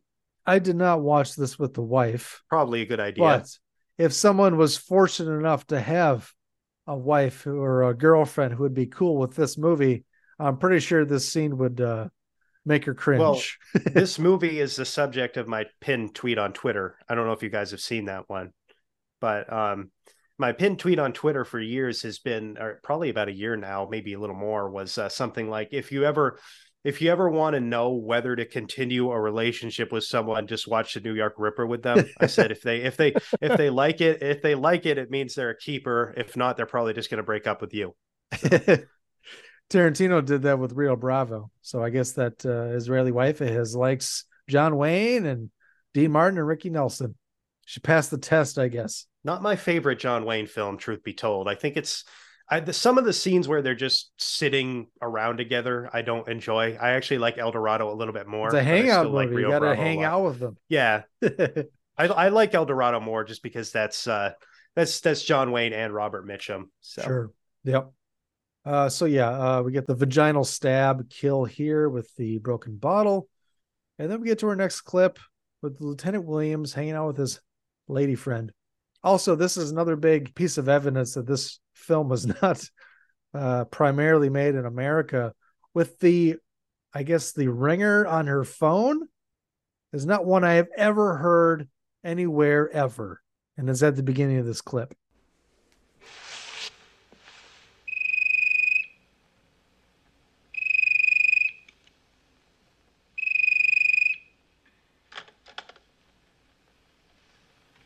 Hello. Is Lieutenant Williams there? Huh? Is Lieutenant Williams there? What are you saying? Lieutenant Williams. Just a minute, hold on. Hey, you. Go away. Oh! Yeah? It's for you. Me? Are you or aren't you, Lieutenant Williams?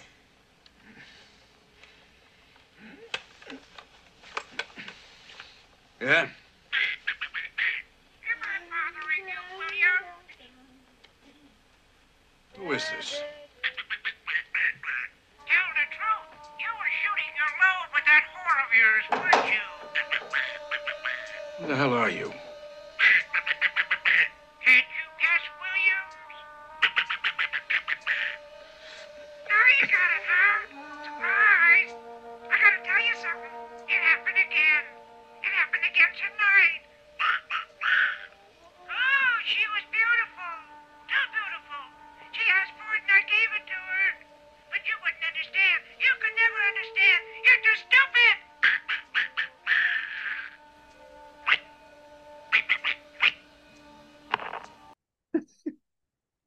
I find his duck noises fucking hilarious. I almost find them funnier without watching the movie. Yeah. That's the funny thing. It's like just listening to them, they're almost funnier.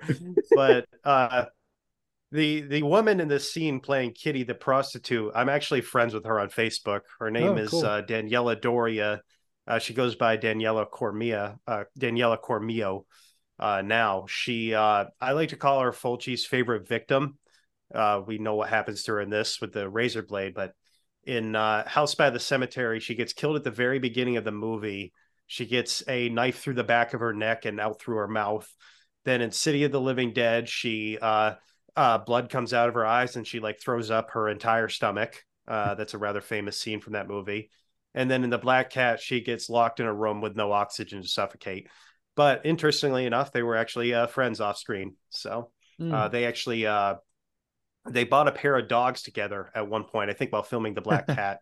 So they actually got along pretty well. She's actually a very nice person. So How old is she now? 65, 66, maybe. Okay. She's probably about 24 when she filmed this. The Blue Underground Blu-ray that I have came out in 2009, 2010, but all the extra content on there was from 2009 with the interview with Zora and the locations then and now. They compare New York locations from 81 or 82 to 2000. Do you have the updated Blu-ray or just the one that came out? Because back the one that was released a little while ago by now was the one that only had the Zora Karova interview on it. The newer one has like another interview with her. It's got an interview with Howard Ross, another interview with Dardano Sacchetti. Yeah, mine only has the one interview with her and so that's the old like 2009 shots. Blu-ray. Yeah. Okay. Yeah, because I have the 4K, but there's also there's a 4K updated now. Blu-ray. Okay. Yeah. Well, that's kind of what Blue Underground's become. They're kind of just remastering a lot of their old stuff now. They very rarely release anything new. Kind of like Scream Factory. Actually, Scream Factory has the same problem now. But yeah, the woman, they're not remastering it. You said. So what I'm saying is that's what Blue Underground is remastering a lot of their old content now. Of their that's old, almost all they're doing. They're not really releasing any new films. Sure. And Scream Factory is doing kind of the same thing. But they're not really releasing anything new. The woman dubbing Daniela Doria in this sequence is a woman named Pat Stark. And she actually is another one whose voice you'd recognize from Pieces. She probably dubs a few of the different college students. I think she's the one who says the famous line about having sex on a waterbed. Okay. Yeah, smoking pot and having sex on a waterbed at the same time. There's nothing better than that. She's the one who says that in that movie, I think. We talked about it with Zolly in our episode on sorority babes in the Slimeball Bolorama. Full Moon Features has a streaming service. And if you subscribe, and I believe you have to pay for the option of the full year, you get the Puppet Master Blu-ray box set, which is, I don't know, it's like 11 or 12 films or something like that. Or you can pick out, I think it's 10 or 12 Blu-rays from their library, which also includes Blue Underground. So the thing is, I was like, well, I already got a bunch. I mean, I got the Stage Fright Blue Underground. I got the New York Ripper Blue Underground. It's like, I don't know how many Blue Undergrounds I can get to make it worth it getting the subscription for a year for Full Moon Features. But I don't know if you're telling me now they got a new 4K New York Ripper and some other things like that. If Blue Underground's kind of remastering some of their old stuff, then maybe I'll give it another look. Although they did say Blu-ray, maybe they have a new option now where you can get 4Ks. Do you have a lot of Blue Underground stuff? Yeah, I pretty much have everything from them that I would want because I can't remember the name of the site. There was one site that was doing a really big sale on their stuff last year. And so I ended up spending $130, I think, on pretty much all of the Blue Underground Blu-rays I wanted at the time, instead of spending upwards of $300 because of the how good the sale was. So I just bought like literally every one that I wanted at the time. Yeah. They have I'm trying to remember the other ones I have. Is Dead and Buried? That's Blue Underground, isn't it? Yeah, it is. I don't have Yeah. that one, but that is one of them. Some other ones, but yeah, it seemed like everything with Full Moon was, I mean, Full Moon has some fun stuff, but it's mostly, you wouldn't really want to pay a lot for it. It's mostly, I like some of the Puppet Master movies. I prefer Troma over Full Moon, truth be told. Sure. I'm more entertained by Troma's films. Sure. Maybe in a year or two, I'll have to revisit the Full Moon features streaming service, because it was only, God, I want to say around $60, and you would have gotten that. Like, well, it's only a few bucks per Blue Underground. I'll go for that. But the problem was, I think I had most of the Blue Undergrounds I already wanted. I had. So I do like the interaction between Kitty and Lieutenant Williams as well. Like just the nature of their relationship, where he asks, he's like, "Can you make me some coffee?" And then she's like, "Sweetheart, I'm a prostitute, not your wife. You want a coffee, make it yourself." Right. And then he's like, "Have you told anybody who I am, that I come here?" He's like, "No, I take my job seriously. I keep all my clients anonymous." He's like, "How does he know I'm here?" But, right. Yeah. You stupid bitch. You never understand because you're too stupid. He calls her a stupid bitch for later, I think. I can't remember, but you stupid bitch. You got to put in the Natural Born Killers clip. You stupid bitch. Turn left. Turn left to what, you stupid bitch? Oh, you stupid bitch. You stupid bitch. You stupid bitch, Mickey. That's what my father used to call me. Thought you'd be more creative than that. That's what my dad called me. Let's try and progress through the plot a little more quickly. Just real quick. Real quick. We haven't met the final girl yet, or we have not officially met the killer. I think we're about to. Yeah. Sure. Well, let's Brett, you take it away. Well, the next note I have is that he's got total self-control and wants to provoke you and wants to be noticed, but he's neurotic and egotistical and very superior-minded. Okay, that's our next clip, actually. And here it is. This is the doctor describing his thoughts and about the characteristics of the killer. Well, I think by now I know every one of these phone calls from your friend inside out. So I have come to 3 conclusions.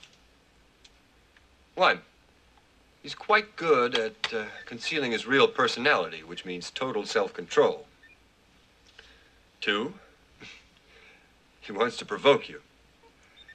And that's probably got something to do with his motives.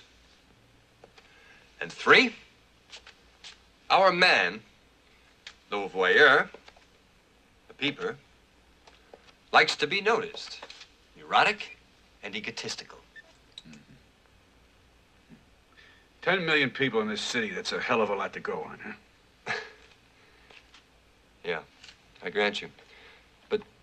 But at least we know he's not content just to murder his victims at random.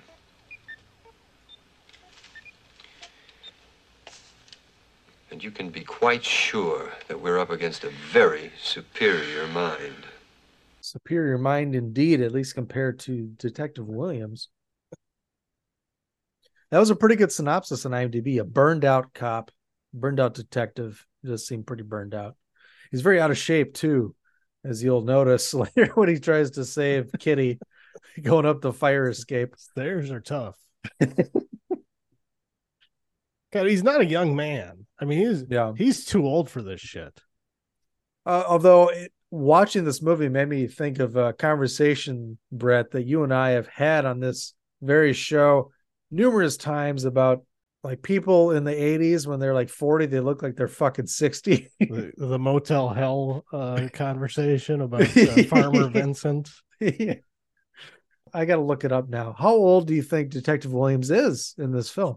Jack Headley. Well, I already know the answer to this question. Perfect. Go ahead. Yeah, he would have been probably 52, depending on when his birthday was. So I think he was born in 1930. October 28th, 29. according to IMDb. Okay, he might have been 51 then. Sure. Yeah, God, he looks like he's in his 60s. Yeah, he looks 60. Yeah, he does. Actually, he had roles in some Hammer movies. I don't know if I can name any of the specific ones, but he did have roles in some Hammer films. He's also in a James Bond movie, actually.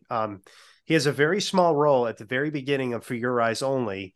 He gets killed on a boat, but actually his character has more of a bearing on the story because he is the father of the Melina Havelock character. The Greek Bond girl, yep. Yeah, so she's the reason he is the reason his killing is the reason that she seeks revenge in the movie. Interestingly enough. Right. Well, that is a very fun fact. I'm a huge Bond fan, so yeah. I do recall the scene now. It's very bizarre. It's just like a helicopter comes in, just guns down this family on the boat. But yeah, Brett, you watched that kind of recently, a few months ago, right? Yeah, I think within the last year for sure. My favorite Roger Moore James Bond movie. Oh, really? Directed by astronaut John Glenn. The astronaut himself, even though the name's spelled differently, needed an alias. He was already so successful at so many other things in life. He had the right stuff. He sure did. The right stuff for several Bond films. I think he directed a few of them. But the detective definitely seems like he's about 60, 61, maybe 62. He's close to retirement. Well, cops retire early too, so he looks like he's beyond pension. retirement. Yeah, he kind of does. Although, I mean, I guess taking the 80s into account, I could say like, oh, I bet you he's 57 or something. But he's even younger. He's 51 or 52 when this is being made. Well, how old was Danny Glover when they did the first Lethal Weapon? Like 42? I don't know, but he's supposed to be turning 50. 1946. So yeah, 41, I think. Yeah. You knew Danny Glover's birth year off the top of your head? I'm good at memorizing numbers. Okay. But I wouldn't have figured you would have memorized Danny Glover's birth year. Yeah, you can ask me the birth year of certain celebrities. I can probably name a good amount of them. Sure. Just because I'm good at memorizing numbers. There's a few I know the birth year too as well, but the Danny Glover, that threw me off. That was a good pull. He's supposed to be 50 in that film, and he actually, I mean, he's kind of always looked the same age. So like as he's gotten older, he's actually kind of looked okay for his age. But in that film, he probably could pass for 45 or 50. But then when you see him in Saw, he could still pass for almost the same age. So Yep. Or in Shooter. The next scene is the pool hall scene. Oh, I love this. This scene's so ridiculous. Morales got silver toes. Yeah, that all these lines that these two guys deliver. When a twat is hot, it's more comfortable. Yeah, just everything. It's just it's a disgusting scene, but it's still unintentionally hilarious. Yeah, I have two notes from the scene. One, that the guy's big toe is the most disgusting toe or maybe thing I've ever fucking seen in my life. That almost made me puke. And the other guy has so much junk. He was getting like, I don't know what you call guy camel toe, but like the camera's like zooming in on his junk. You know, they have the male gaze. That's the female gaze. It almost warrants a segment of Dick Talk. Not quite, but almost. I will reference Dick Talk in passing. We'll not get a full discussion on his dick. We don't see his dick. Both of these guys, the actor who plays Morales and the one who plays Chico, they've done a ton of work, actually. They both have like 90 credits. Is Chico the one with the toe?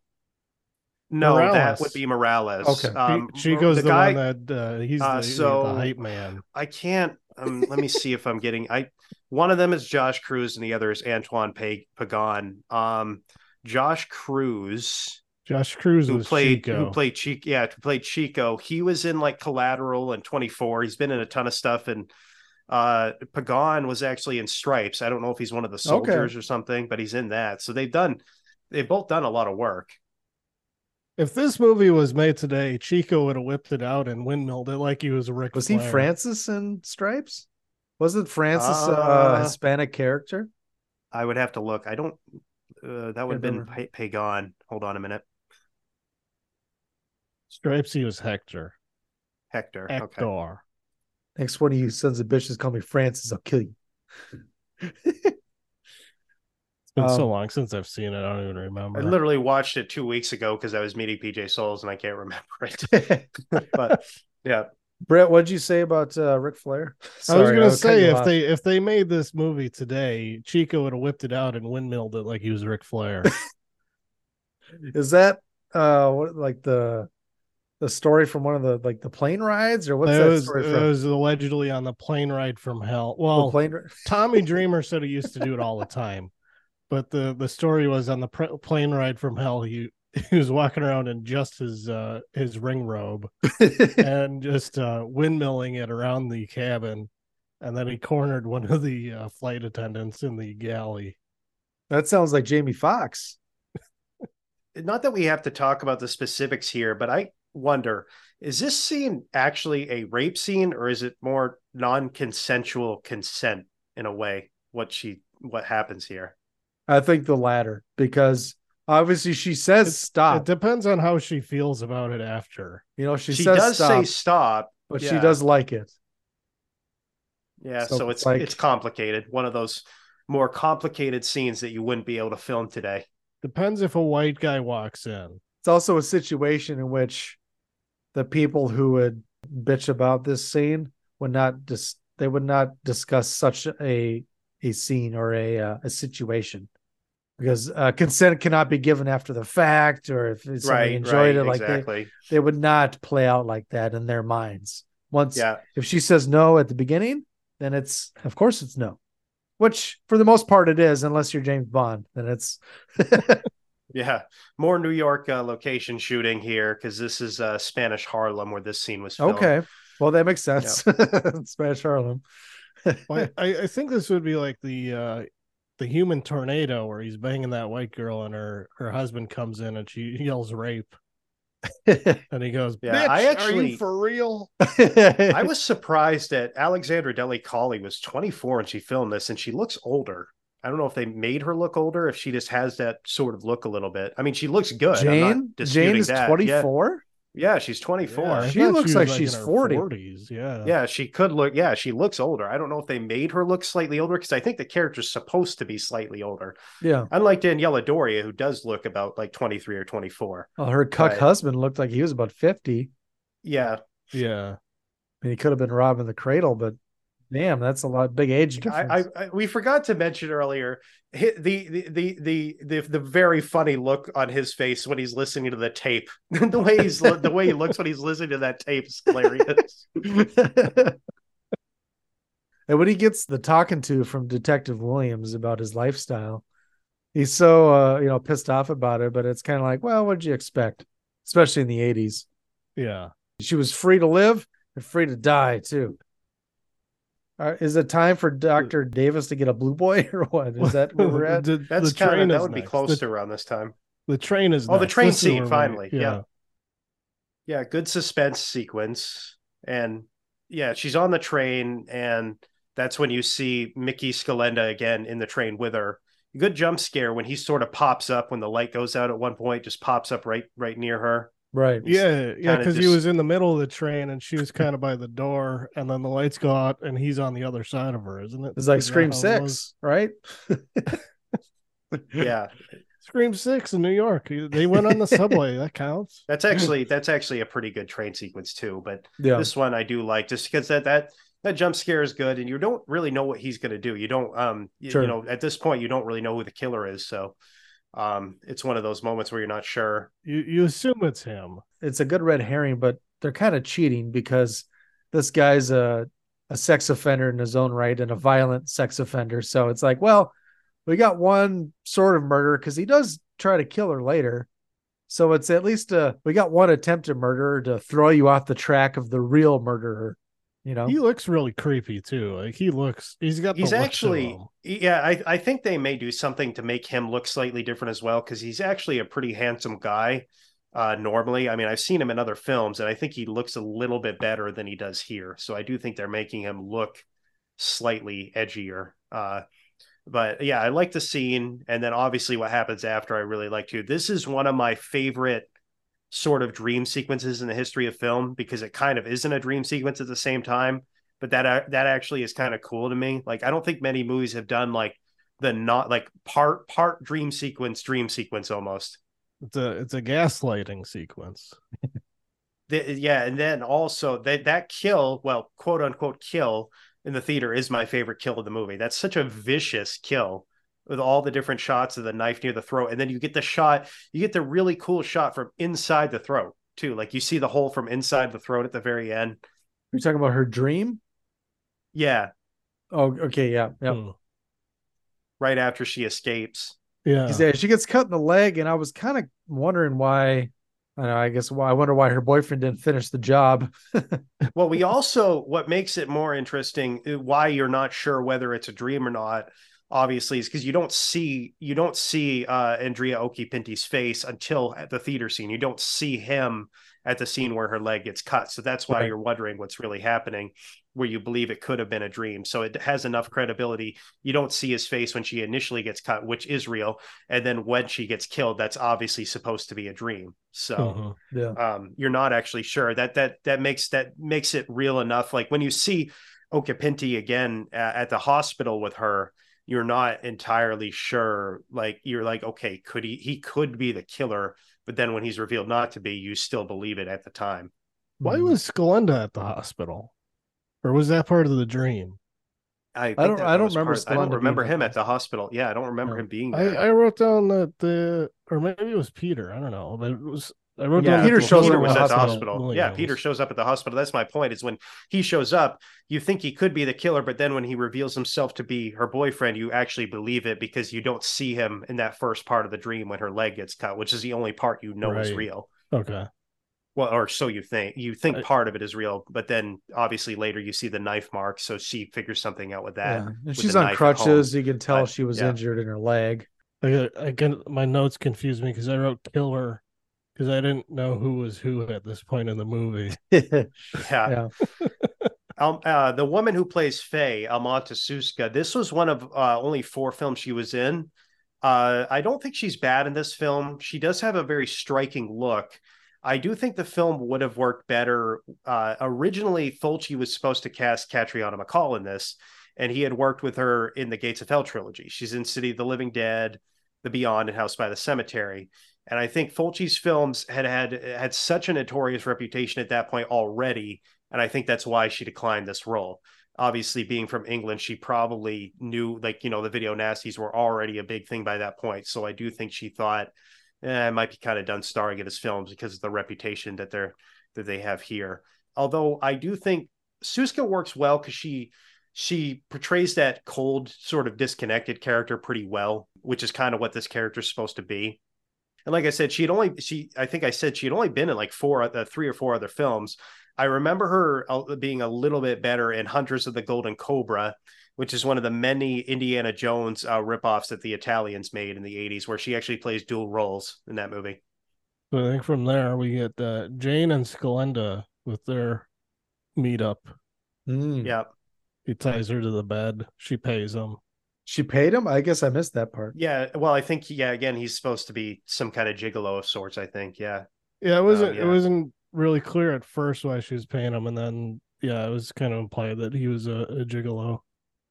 When they're in his apartment later and there's all the porno mags and everything laying around, are we meant to believe that he's a model in some of these magazines, or he just likes them because he's a very sexual person and likes to... Could have been a model as well, because I think you see one of the pictures, but... Okay, I couldn't tell if you saw him in the pictures or not, but okay. So you're saying he was in one of them? Yeah. I figured that had to have been why there was so many around. So we have their meetup. I'm trying to remember all the exactly in sequence where we are. But... There's some back and forth there. So they have she gets tied to the bed, and then they do the scene where Davis buys his blue boy. Then we get the radio DJ announcing that they're looking for a guy with 2 fingers missing. Yeah, I had a note about this too. So this is also Stephen Lowoto doing double dubbing duty, because he's dubbing Andrea Okipinti as the killer, Peter. And then he's dubbing this DJ as well, putting on a slightly different voice for it. And also another dubbing note for Pieces. He dubs the main character in Pieces, Kendall, the college student in that movie. And he also, just for more, I just thought of this. He dubs Stephen Lowoto in A Blade in the Dark and in Lucio Fulci's Conquest. So if you see him in those movies, all dubbed by the same guy in the English soundtrack. With Fulci doing this movie, at least a significant part of it being filmed in New York, why didn't he just get New York actors? It seems like at least some of them are. You talked about a couple of them being New York actors. Why didn't he just do all that? And then he wouldn't have to, dub with other people. He wouldn't have to hire dubbers. He just could have had them dub their own lines in ADR and whatnot. True. I don't know. It could have been that they were more expensive. Union rules were different.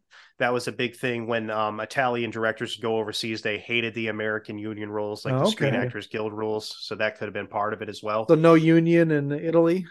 No, and that was a very big thing for Sergio Martino when he came to America in the 80s. He hated the union rules, which is why he found an actor named Daniel Green who was not with the Screen Actors Guild, and just used him to star in all of his films. Okay. An American actor who wasn't in the Screen Actors Guild, which also, did you guys notice Fulci's cameo in this film? I don't think we talked about that, where he plays the police chief early in the film when he shows up for one scene. Yeah. He was kind of a Hitchcock of sorts, although he usually gave himself speaking roles. He usually gave himself bigger roles than just a very small cameo, usually playing authority figures, in this case, the police chief. Because it seemed like the words didn't match up as much as the others watching this. So I thought maybe he might have just been speaking Italian or very terrible English. He's dubbed by, I don't know who he's dubbed by, the name, but he's dubbed by the same guy who dubbed him in Zombie when he showed up as the editor-in-chief at the newspaper, a guy putting on a slight New York accent in the dubbing. Mario Maestria. Does that sound familiar? Well, that's probably the Italian. That's probably the Italian dubber. Okay. Yeah, because if you go on like IMDb, both the Italian and English are sometimes listed, but the English ones are usually not as complete as the Italian ones are. Yeah, it doesn't. A lot of these say U.S. version or English version. That one just says voice dubbing. Yeah, so that would be Italian. Most of the time, they weren't dubbing their own voices in the Italian versions either. So there you go. Like even really well-known actors like Tomas Milian and Fabio Testi weren't there dubbing their own voices in English or Italian for most of their films. Okay. You're such a wealth of knowledge, Ian. We've gotten so much information. That's we haven't talked about the plot as much, but that's actually, I prefer that to get, I like fun facts more than I like just talking about the plot. So our fun facts section at the end of this episode will be very short because we've already given you about 40 of them. It will tell you there's like 7 fun facts on IMDb, and 3 of them are that it's an actress's debut. Oh, really? They have shit for trivia? I figured with a film like The New York Ripper, they would have had like 50 things in there. Usually for the Italian films, they don't have too much. Oh, really? But one of them is Jack Hedley's voice is dubbed by another actor in the English language version. It is quite reasonable. It is quite reasonable for having a British actor to play a North American character. Why is that trivia? Like, that's not trivia. A good thing we have Ian Irza to tell us all the fun facts that nobody knows. That's a goof. That's not trivia. They goofed by not having the English guy do his own voice. Jesus. Okay, so what happens after them? What happens after them meeting up? Jane gets killed next. She can't get out of the hotel or whatever apartment building where they're at. Like, she can't find the exit. And well, again, and that's a good suspense sequence, but also, like, to me, like, I was rooting for her. Like, again, to the point of this film being misogynistic, I was rooting for her to get out of the ropes and get out of there. And that's a good suspense sequence when she's, just still, trapped in bed with him when she thinks he's the killer. I actually really like that sequence. Her kill might actually be the tamest in the whole film, truth be told. Yeah. Like we talked about, arguing for or against the misogynistic nature of these films. the American slashers got the same bad rap, being misogynist, and it treats women terribly, and Siskel and Ebert, oh, it's just killing women, blah blah blah. Well, the final girl is always pretty strong and overcomes the male killer. So the same can be said for New York Ripper. She stabs him in the end. She is not weak. She is strong. She is a vice principal strong woman. I've always been of the school of thought that it was a polar opposite of the misogynistic school of thought. All these horror movies are secretly about being gay. With Honcho and Blue Boy. I don't know how that works, but every horror movie is claimed by the gay community now. Yeah, there has been a lot of them. I mean, in this one, gay aspects to it, but I don't know. There's also a lot of stuff in the 80s with the trans killers with Just to Kill and Sleepaway Camp and Terror Train, and the community can claim that more. But the guy doing the duck voice was a metaphor for being a transgender. Trans species is what it is. I don't know. Maybe they don't claim this one, but it's common. I heard a lot of people talk about Fulci's comedy in his films. Is that something that comes out to you, who's seen probably all of them? The dark humor. He has a dark sense. He has a dark sense of humor. I mean, it's there within his films. I mean, making the killer quack like a duck, I think was definitely one aspect to it for the darker humor, and some of the interactions between Davis and Williams, I think, was part of it as well. The sarcastic nature of their relationship. I haven't actually seen any of his pure comedy films because they're basically impossible to find. Oh, really? Yeah. The Italian sex comedy genre is like way, way low on the list compared to like every other genre of Italian cinema out there. Like, Lorber doesn't have it. No, I would say first ranked is spaghetti westerns. Then you've got probably Italian horror after that. And even the subsets of all of that, like the cannibal movies and everything.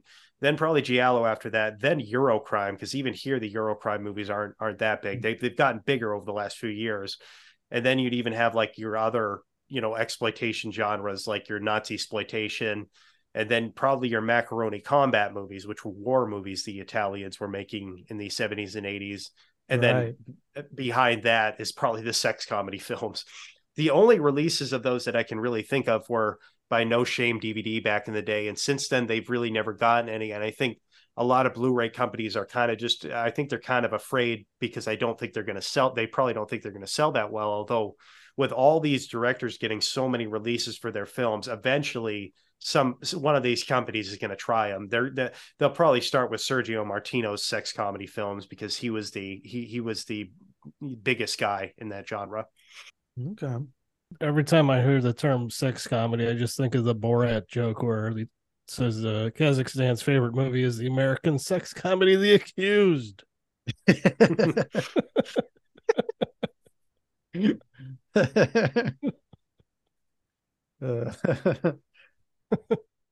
What scene do we get to next? So it would be wouldn't it be Williams going to see Dr. Lodge? Yep. Probably. Yeah. That's the next one. Nothing will fill the void. Yeah. Acting morally superior to him. Takes it very hard.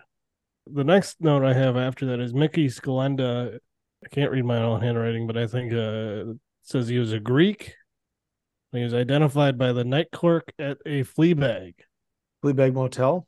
So they must have got the two fingers missing thing from Faye, and then they announced it over the radio or whatever. The DJ was talking about it. Yep. And then this Fleabag night clerk offered up Scalenda as the primary suspect, and they're like, okay, so maybe that's how they got the name. He just like wipes his hands. Job well done. We got him. Yeah. Let's go get him.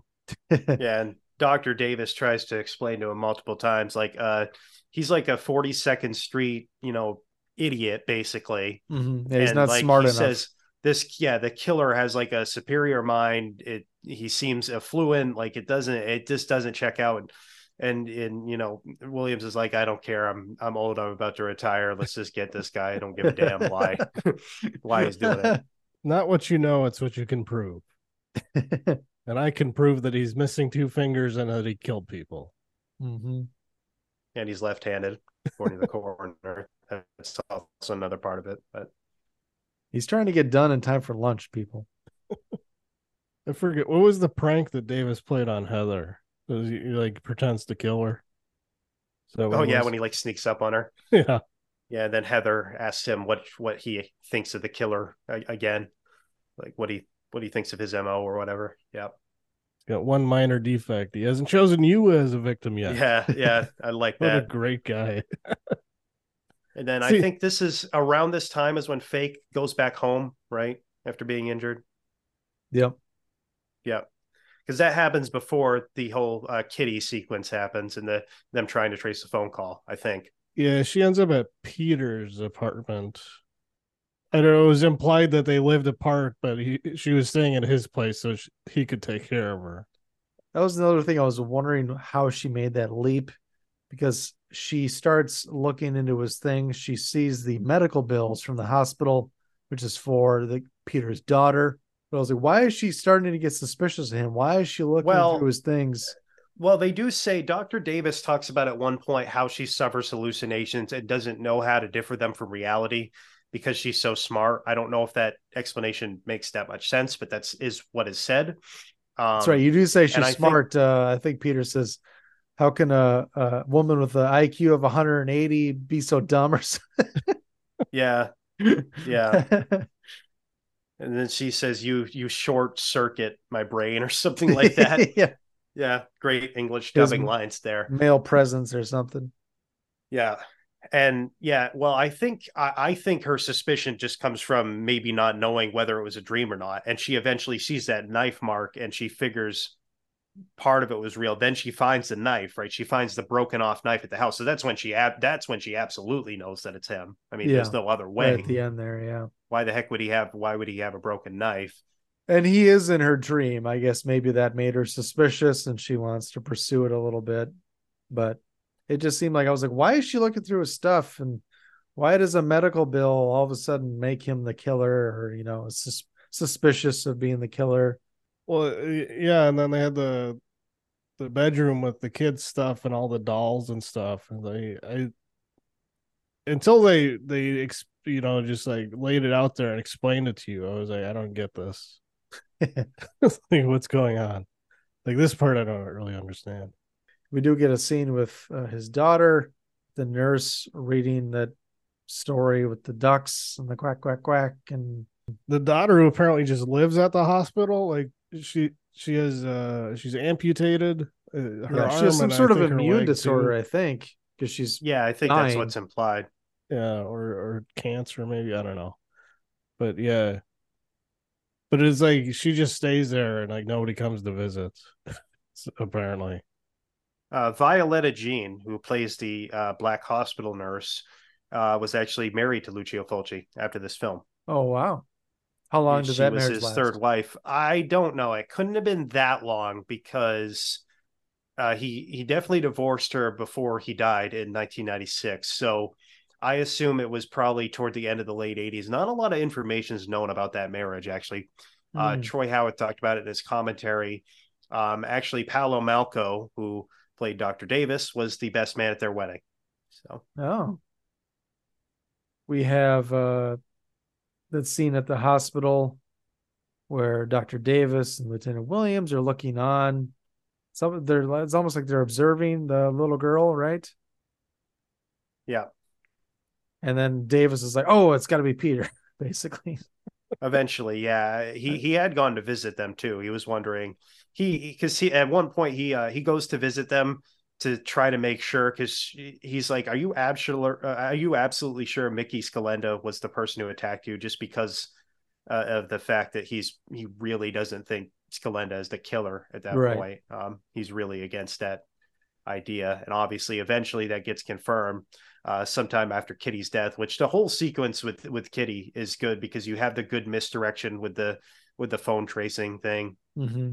Yeah. And, I think if they had tried, I wonder if they could have saved her if they hadn't gone to the location and just gone to Kitty's house. Cause he says, I've got Kitty here. Like, why, it's like, why not send someone to her house? This is a very Dark Knight situation where, the person makes the wrong choice. Although I kind of like it better than The Dark Knight, truth be told. I'm not the biggest fan of that film. Hot take, but yeah. Not these days. Everybody's jumping off the bandwagon. I'm not a big Nolan fan in general, truth be told. I like his dramatic films and his science fiction films better than his action films because I think he films action so blandly that I really don't like the action scenes in his films that much. But yeah, I do like him quite a bit. However, it's a common criticism, like he doesn't know how to film action. I don't mind how he films it, but yeah, I wouldn't say he's at the forefront of action cinematography. But I think that leads us to our last clip, which is the phone tracing. I thought it was a bit reminiscent of Black Christmas. Yeah, I agree. Although I think Black Christmas's scene was better, and it was maybe with the editing and just the visual of the guy kind of running back and forth trying to find where the number is, or who's calling. Right. Like here, it's pretty. I guess it's more streamlined in this one. But yeah, this is the last phone call, I believe, made to Detective Williams. He has Kitty tied up and he's going to kill her. This is the woman who dies with a razor blade through the nipple and through the eyes, and probably the most famous murder scene in this film.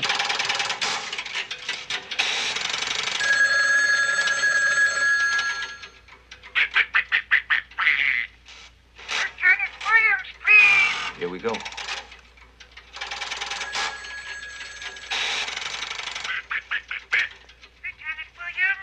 Speaking. What do you want? To dedicate a killing to you. Gonna sacrifice a woman just for you. Like the idea? The only thing I'd really like, is to meet you face to face. That'll happen sooner or later, but you'll have to recognize me. In the meantime, allow me to make you this special offering. We're just about there. 1 minute more. It's somewhere down in the Lower West Side, 5th Sector. Start moving in the Lower West Side. Yeah. Getting a gift of this kind. Thanks. However, you disappoint me, Duck. You throw a challenge my way. You don't have the guts to let me get there to watch the goings-on. You wait till it's all over. For the moment, you'll have to be content with seeing the results only. In person, though. Easy Zebra 104 radio link. Proceed to Sector Docks 14. Roger, base. We're on our way. I almost forgot the most important part. A friend of yours says hello, right, Kitty? Kitty says right. Got it. The harbor. A phone booth sitting right near Pier 11. I'll get out the APB. Move, you bastard. Probably should have said "move you bastard" to himself. Jeez. Gotta get to Pier 11. Everybody go to Pier 11. Yeah, and you put all your eggs in one basket, and that's the problem. As soon as they get there, obviously I don't know how much of it he put through a speaker. I don't know if it was all of it or just when that phone call ended, or I'm not sure. But yeah, he must have been watching, from a distance from the apartment with some binoculars or something. Well, yeah, because he gets the time limit. He says the time limit, and it wouldn't make any sense otherwise. And they didn't have he didn't have really any other technology to use back then to know that. So yeah, that would have been a pretty elaborate setup for him to go to the payphone. I don't know, like call his house phone, set up the walkie-talkie, drive home, answer the phone, and then call William. I don't know how that whole sequence worked now that you'll think about the logistics. He didn't have a partner, did he? Well, he just walked away. Like he had two walkie-talkies, and he just walked away from the phone booth talking to the walkie-talkie. Right. But he would have to have called the police station, put the he walkie-talkie dialed the number there, and the phone booth, left. And just set the walkie there and just talked into it as he's walking away, I guess. I don't know. And we Sure. have one of the more vicious kill scenes in any slasher giallo movie, period. Yeah, it was pretty The brutal. razor blades cutting the nipples, the stomach, and the eyes, which is eye mutilation is Fulci's thing. So this is, as far as his eye mutilations go, not as good as Zombie, but still a pretty good one. The scene was apparently supposed to be worse too, according to production stills and stuff. It was actually supposed to be more violent than it even was. More damage to her face maybe than what we saw. But this, I'm sure, is a scene in the UK that is still giving them trouble. Yeah. So I'm sure this scene was imitated rather often. I mean, in I'm not terms sure. of Giallo films, everyone's trying to copy it or I'm one not up sure if I don't really know if it was too much of an influence, really. I just think it was notable for how rough it was, for sure. I don't know if there's too many scenes that try to imitate it, though, that I can think of. Okay. So obviously Williams is too late, especially because he's old and slow. He almost had a heart attack going up them stairs. Although he could have went there right away. He does mention Kitty when he's still, they're listening to the phone call. They're doing the trace, but you can tell like he doesn't want to bring everyone down to his hooker's apartment. Yeah, I think after this is when they observe the little girl in the hospital. Well, they find the Scalenda's body. Yeah, right. That he had killed himself. Which, do you really think he killed himself? Well, signs point to yes, because I think he may have just known at that point that, I mean, though, it's after this that he calls the killer, though, right? He calls the killer, I think, on the phone, and you see his reflection in the telephone booth or whatever.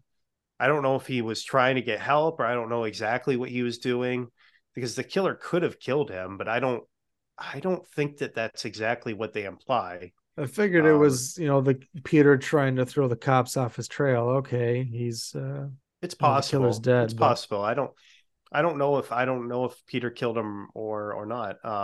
Yeah. Well, with his lifestyle, he could have been killed by anybody. Mm-hmm. Yeah, that is true. Because to me, I don't know if it much matters. Like, either way, he's out of the picture at that point. Right. And then Faye starts to figure things out. She goes back to the original murder scene, finds the knife marks on the wall. She had found the medical bill, and then later is when she listens to the phone call of Peter using the duck voice. So, and as she's in the kitchen, she sees the knife. That's kind of the tip's broken from that night. So yeah, she goes upstairs, and Peter, he gets the call, and it's her kind of doing the duck voice to him. And he runs upstairs, and she runs him through, I think with her left hand too, as well, didn't she? Yeah, she never she has no hesitation once she finds out that, once she's like 100% sure that he's been the killer, she has no hesitation to stab him, which is cool. I like that. Yep. Just another badass woman scene in a movie that's supposedly misogynistic. Well, of course, she doesn't finish the job.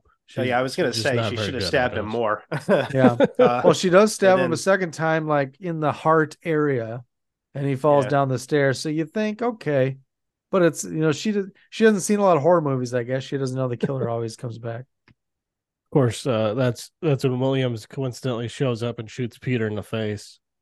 Shoot first, ask questions later. That's his motto. And I've said before that this is one of my favorite headshots in any movie, but it's actually not really a headshot. It's more like it just blows his cheek up. Yeah. Which is a good effect, actually. It might look a little silly, but I still really like it. More than any other, I think this effect doesn't hold up as well these days. However, I might like it more than any other effect in this film. Yeah. Because it was just like, whoa, blew up his fucking face. Fulci has some like dummy effects in his films that don't hold up well, but they still look kind of cool. Yeah. I really like that shot in that scene. So yeah, I didn't mind that it didn't look as I guess realistic as some of the other kills, but. And then we get our psycho explanation by Dr. Davis, saying that I don't remember exactly what he says, but he says something like Peter knew his daughter was never going to grow up to be beautiful women, like the women that he was killing. So, and he sort of took out his guilt. He substituted his guilt with these murders, basically. That was kind of another leap that I didn't know how the character could make earlier. I think it's after when they're observing the daughter. He's like, "That's it. It's because she'll never grow old." And it's like, "What?" Yeah. He used to read to her using a duck voice. That's that. And then he became the duck, and the duck was a killer. It's like she'll never be young and sexual like these women are. What? But they could be forgiven. They end on the girl crying, trying to call her dad. Mm-hmm. Pick up the phone, Daddy. Don't leave me alone. Talk to me, Daddy. Which is really sad. By the way, it's not a happy ending by any means. Right. It's a terribly depressing ending. The daughter is almost dead. She's terminal, and she does not have much time left. She's already lost 2 limbs, at least. She's only got 1 arm to call the house with. Where's the mother? And did they ever say where her mother was? She's out of the picture. They mentioned something about the parents at one point, right? I don't remember exactly what they say. They mentioned the parents giving money or something, but yeah, they never really talk about the mother. I don't know entirely if they. Yeah, I don't think they certainly don't give a very in-depth explanation if they ever mention her at all. Yeah, I don't remember it. And then obviously, like, Faye is not the mother because she seemed to not know about the daughter at all until towards the end. Yeah, and their relationship doesn't seem to have been very long. They don't seem to be close enough to have had a child together. Right. It's not that you have to be, but. Well, also the kid's like 10 years old, so. Right. Definitely, yeah, not the mother. Brett or Ian, any other notes or things you wanted to point out before we rate this thing? No, not that I can think of on my part. No. Okay, well, I don't think you can go any more in depth on this than we did. Yeah, I think I've pretty much given it my all that I could think of. I mean, the only thing I had kind of to add a little bit was Sacchetti did a good job in the interview I saw where he talked about his process for writing this and writing films in general, but he talked about how he actually doesn't like horror films very much. And one of the things he tries to do is sort of empathize with the victims and empathize with the audience when he does kill scenes. Like he talks about how he thought of like different ways he thought of like, okay, the 17-year-old sneaking into this movie. What is he gonna be scared of? What is the 60-year-old woman gonna be scared of? And then he talked about how he wanted the killer to use different instruments, like different everyday instruments that could also hurt you, because he said you could relate to the pain, like a broken bottle cutting you or something, or what's another example here? Well, the broken bottle was definitely one of them, of like just like a common thing that you could relate to if you've ever been cut by the light bulb or something. Broken. Same scene, but it's a different item. Yeah. Or Morales' toes.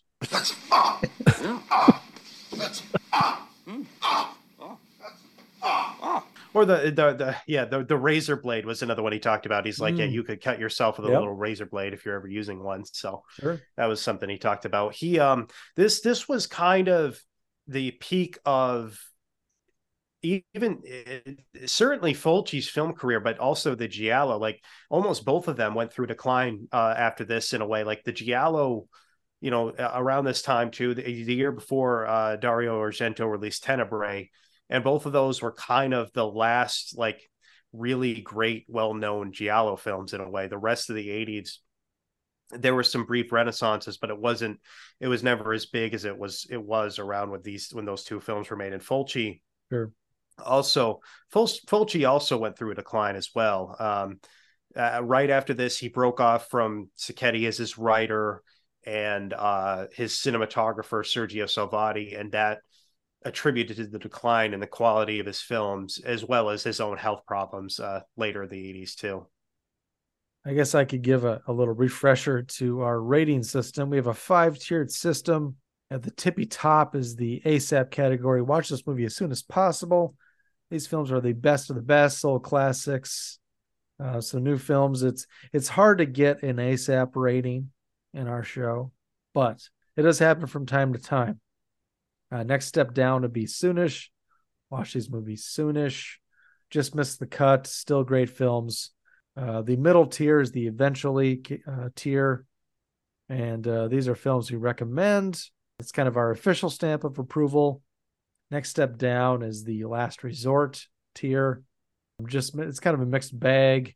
Some of them we kind of like, but we can't just, we can't put our name behind it and say this film is something you need to see. The bottom is the dreaded never category. So I have a feeling that Ian, you might give this one a pretty high rating. Well, I'd probably give it a 5. You said 5, sure. right? Yep. I'll give it that. ASAP. That means now.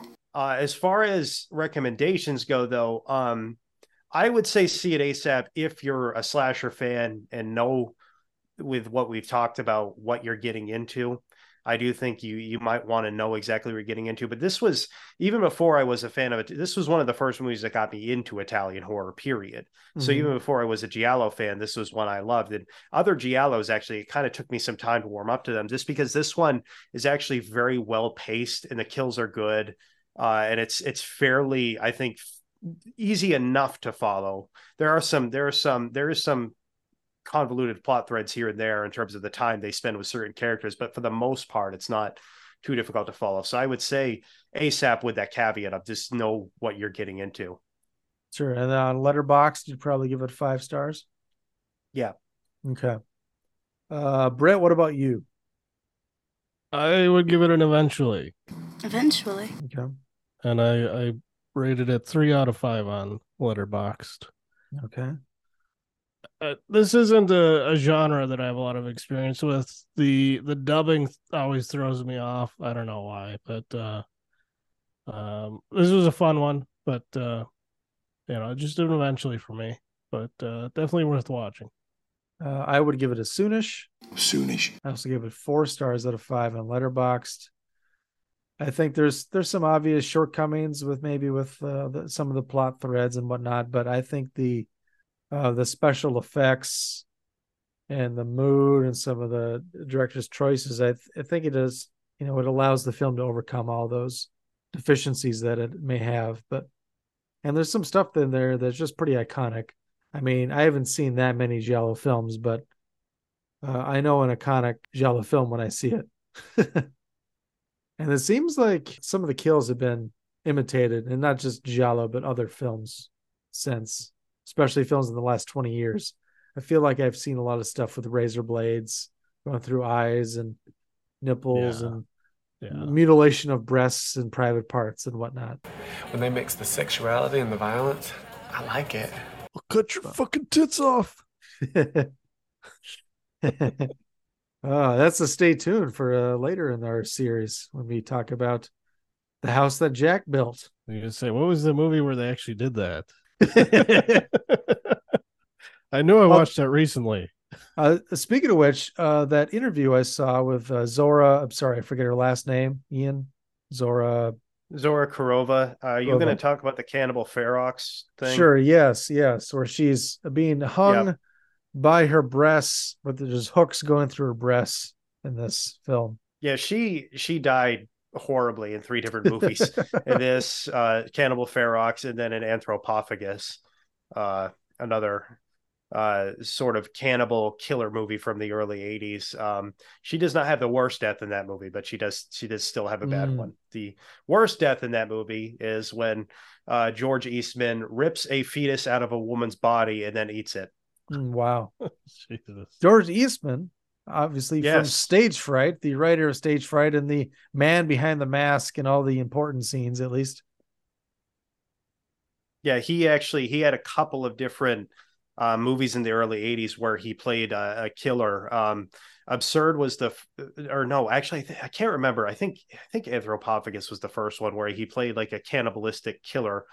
And then in the sort of sequel to it, Absurd, which is basically a Halloween ripoff where he plays like a Michael Myers type. He was a guy who had experiments put on him by the church, and he's able to regenerate, almost like Wolverine. And Edmund Purdom, who played the Dean in Pieces, plays the priest that's going after him. Okay. All right. Well, thank you so much for schooling us on Fulci and the New York Ripper. Let's hear your plugs. What have you been doing? So I am on Land of the Creeps every 2 weeks for the double episodes, where I'm on the Black Glove Mystery segment. Always talking giallo, sometimes talking just Italian genre cinema movies in general, when we do bonus episodes on certain movies. Recently released was the DVD Infatuation podcast I was on with Dave Dr. Shock Becker, where we talked about our top 10 Eurocrime films. Okay, Dr. Shock up from Land of the Creeps, right? Yep. Dr. Dusty. So, Dr. Dusty. So Dr. Shock, he has his own podcast. I didn't know this. Aside from Land of the Creeps? Yeah, it's part of the it's part of the Considering the Cinema podcast. He has his own show off of that, which is called the DVD Infatuation Podcast, which is the same name of his website. So okay, very cool. I didn't know that. I've become a recent listener to Land of the Creeps and liked everything I've heard so far. Especially if you're listening to this right now, a horror episode. They do horror all year long. Very in-depth, long-form episodes, which are my favorite type of podcasts. A lot of great content from them. And you get to hear Ian Irza talk Italian giallo films and genre films on that show. So be sure to check them out. Anything else? In terms of plugs, not necessarily. Yeah. I'm going to be on... so in November, I'll be on a podcast called, it's supposed to release in November.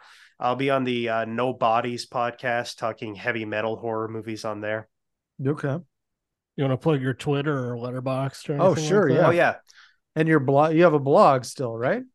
Yeah. I have a blog website at thegoodthebadandthemacabre.blogspot.com.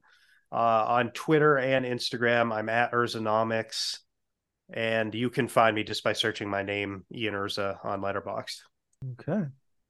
You can find us on Twitter. The show's Twitter is watchthiss_movie. Brett can be found at PositivelyWolf1, which is also his Letterboxd profile. Mine is under Eric_Mulder. You can email us at watchthismovie@yahoo.com. Please rate and review, subscribe, Apple Podcasts, Podbean, Spotify, and many other podcast apps. We will check you later. Guess we'll see you around. All right, check you later. Bye. Wait, man, why are you always such a dork, man? What are you talking Check about? you later. Check you later. Hey, man, get off my case. Yeah, want to get some exercise? Oh, my balls.